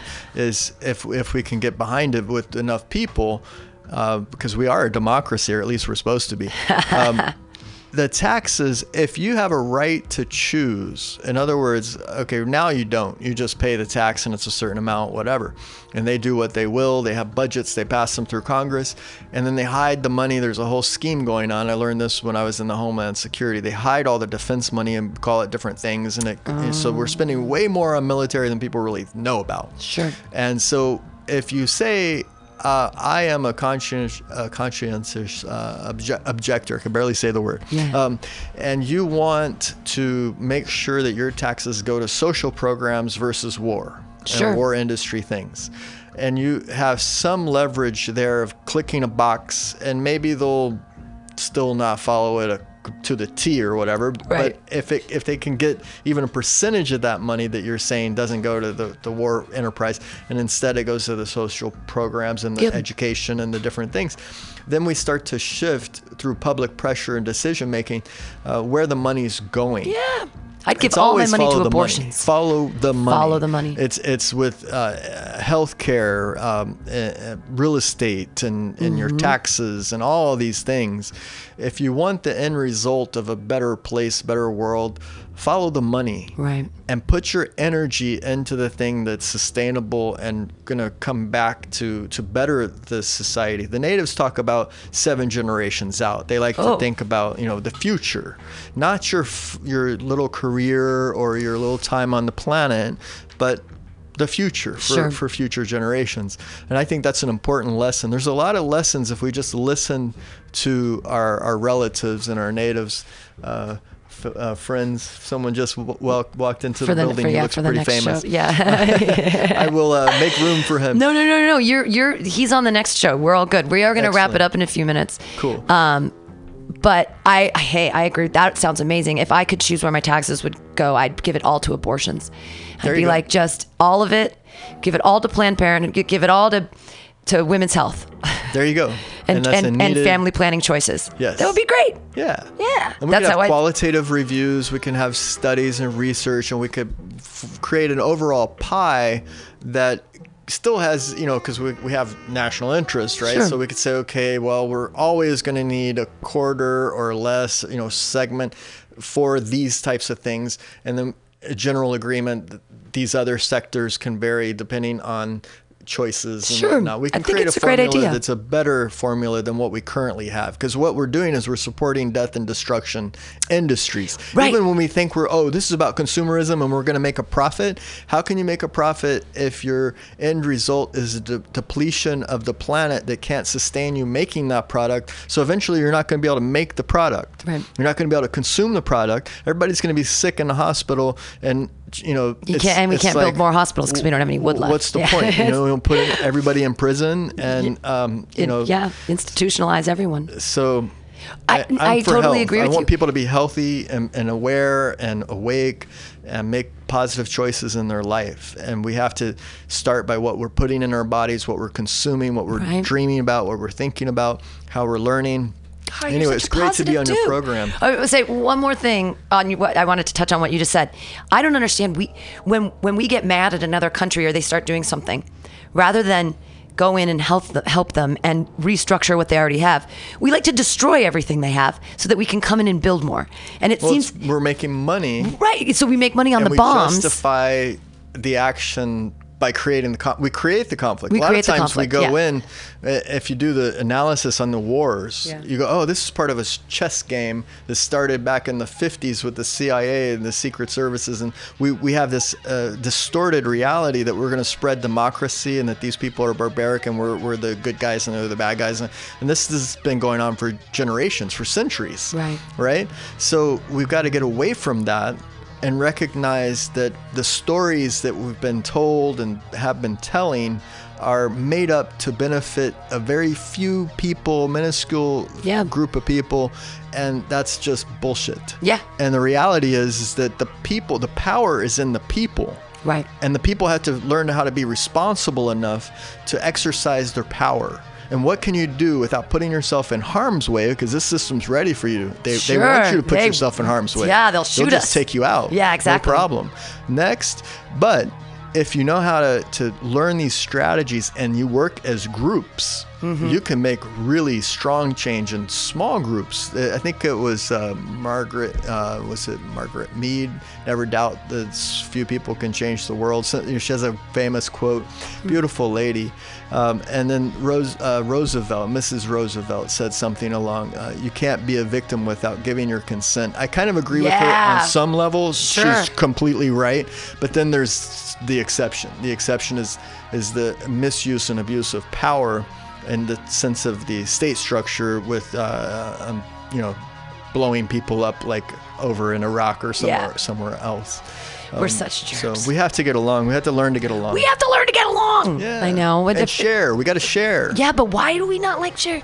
Well, because we're afraid. It's a fear-based mechanism. Because we're afraid that if we share that we won't have enough for ourselves. We're afraid. We're hoarding because we're planning for the rainy day, but we hoard too much. It's an extreme, exaggerated death and destruction tendency that comes from this ancient thing of killing the bugs because we're afraid we're going to be bitten. We're hoarding the resources, thinking that we have to have them, but we've taken it too far. And capitalism is become a disease rather than a competitive, let's improve things and get to a good place. Hoarding is literally it's become a disease. There's 18 million Americans now that are afflicted with hoarding, meaning that they're buried and their lives can no longer function healthily because of their excess of stuff.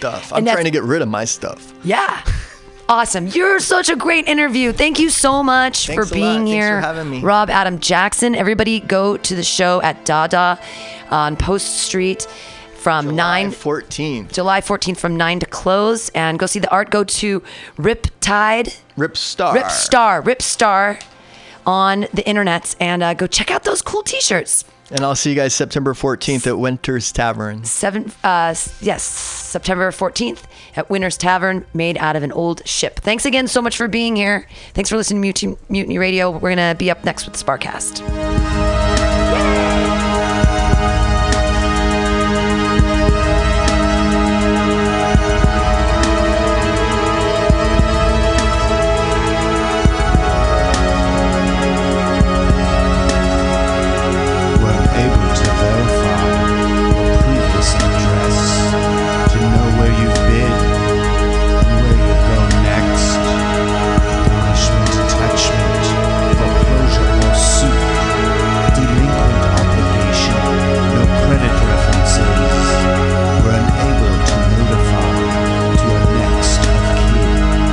Severance citation by accordance from within.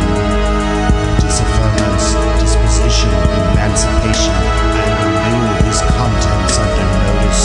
Certify the rules.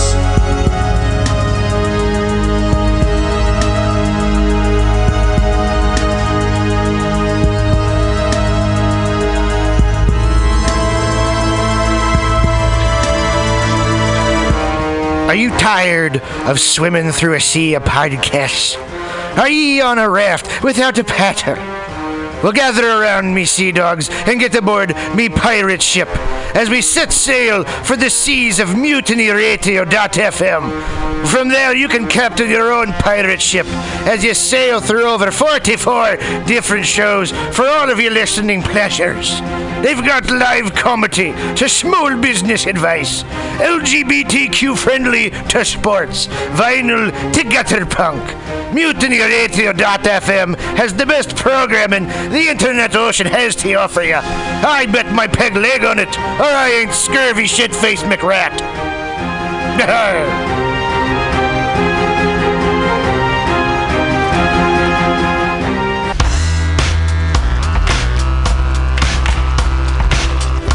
Hey everybody, listen to the Weekly Review with Roman every Friday from noon to 2 p.m. This is an unapologetically anti-capitalist program. We interview community organizers, activists, and artists. We talk about ways you can take action right now. So listen in to the Weekly Review every Friday from noon to 2 p.m.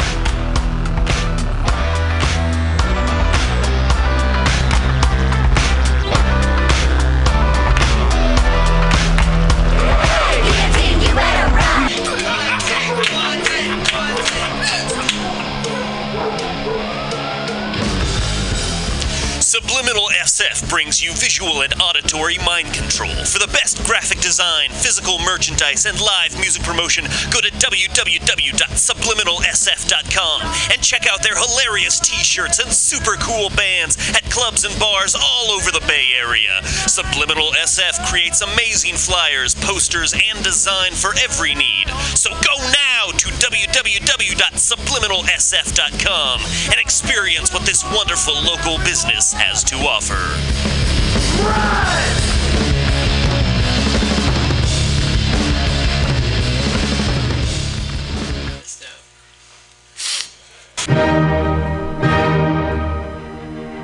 Good evening there, my friends here at MutinyRadio.fm. Chester Cashcock here, and giving you my love and regard as well as movies over there.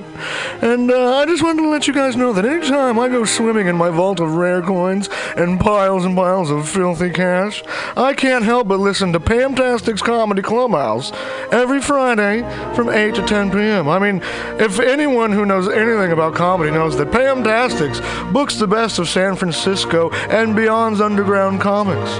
It's a great showcase, and they have a fun time at Pamtastic's deep in the Mission District, where you can laugh off your tushy for a mere $5 every Friday to 10 p.m.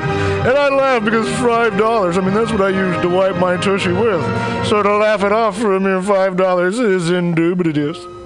But if you can't make it to Mutiny Radio, well, don't even worry. Don't fret at all.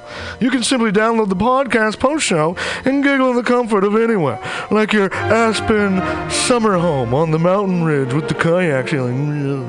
So all you got to do is just go to podcastics.pcrcollective.org/comedy clubhouse, or you can listen live every Friday from 8 to 10 p.m. as your host, Pam Benjamin,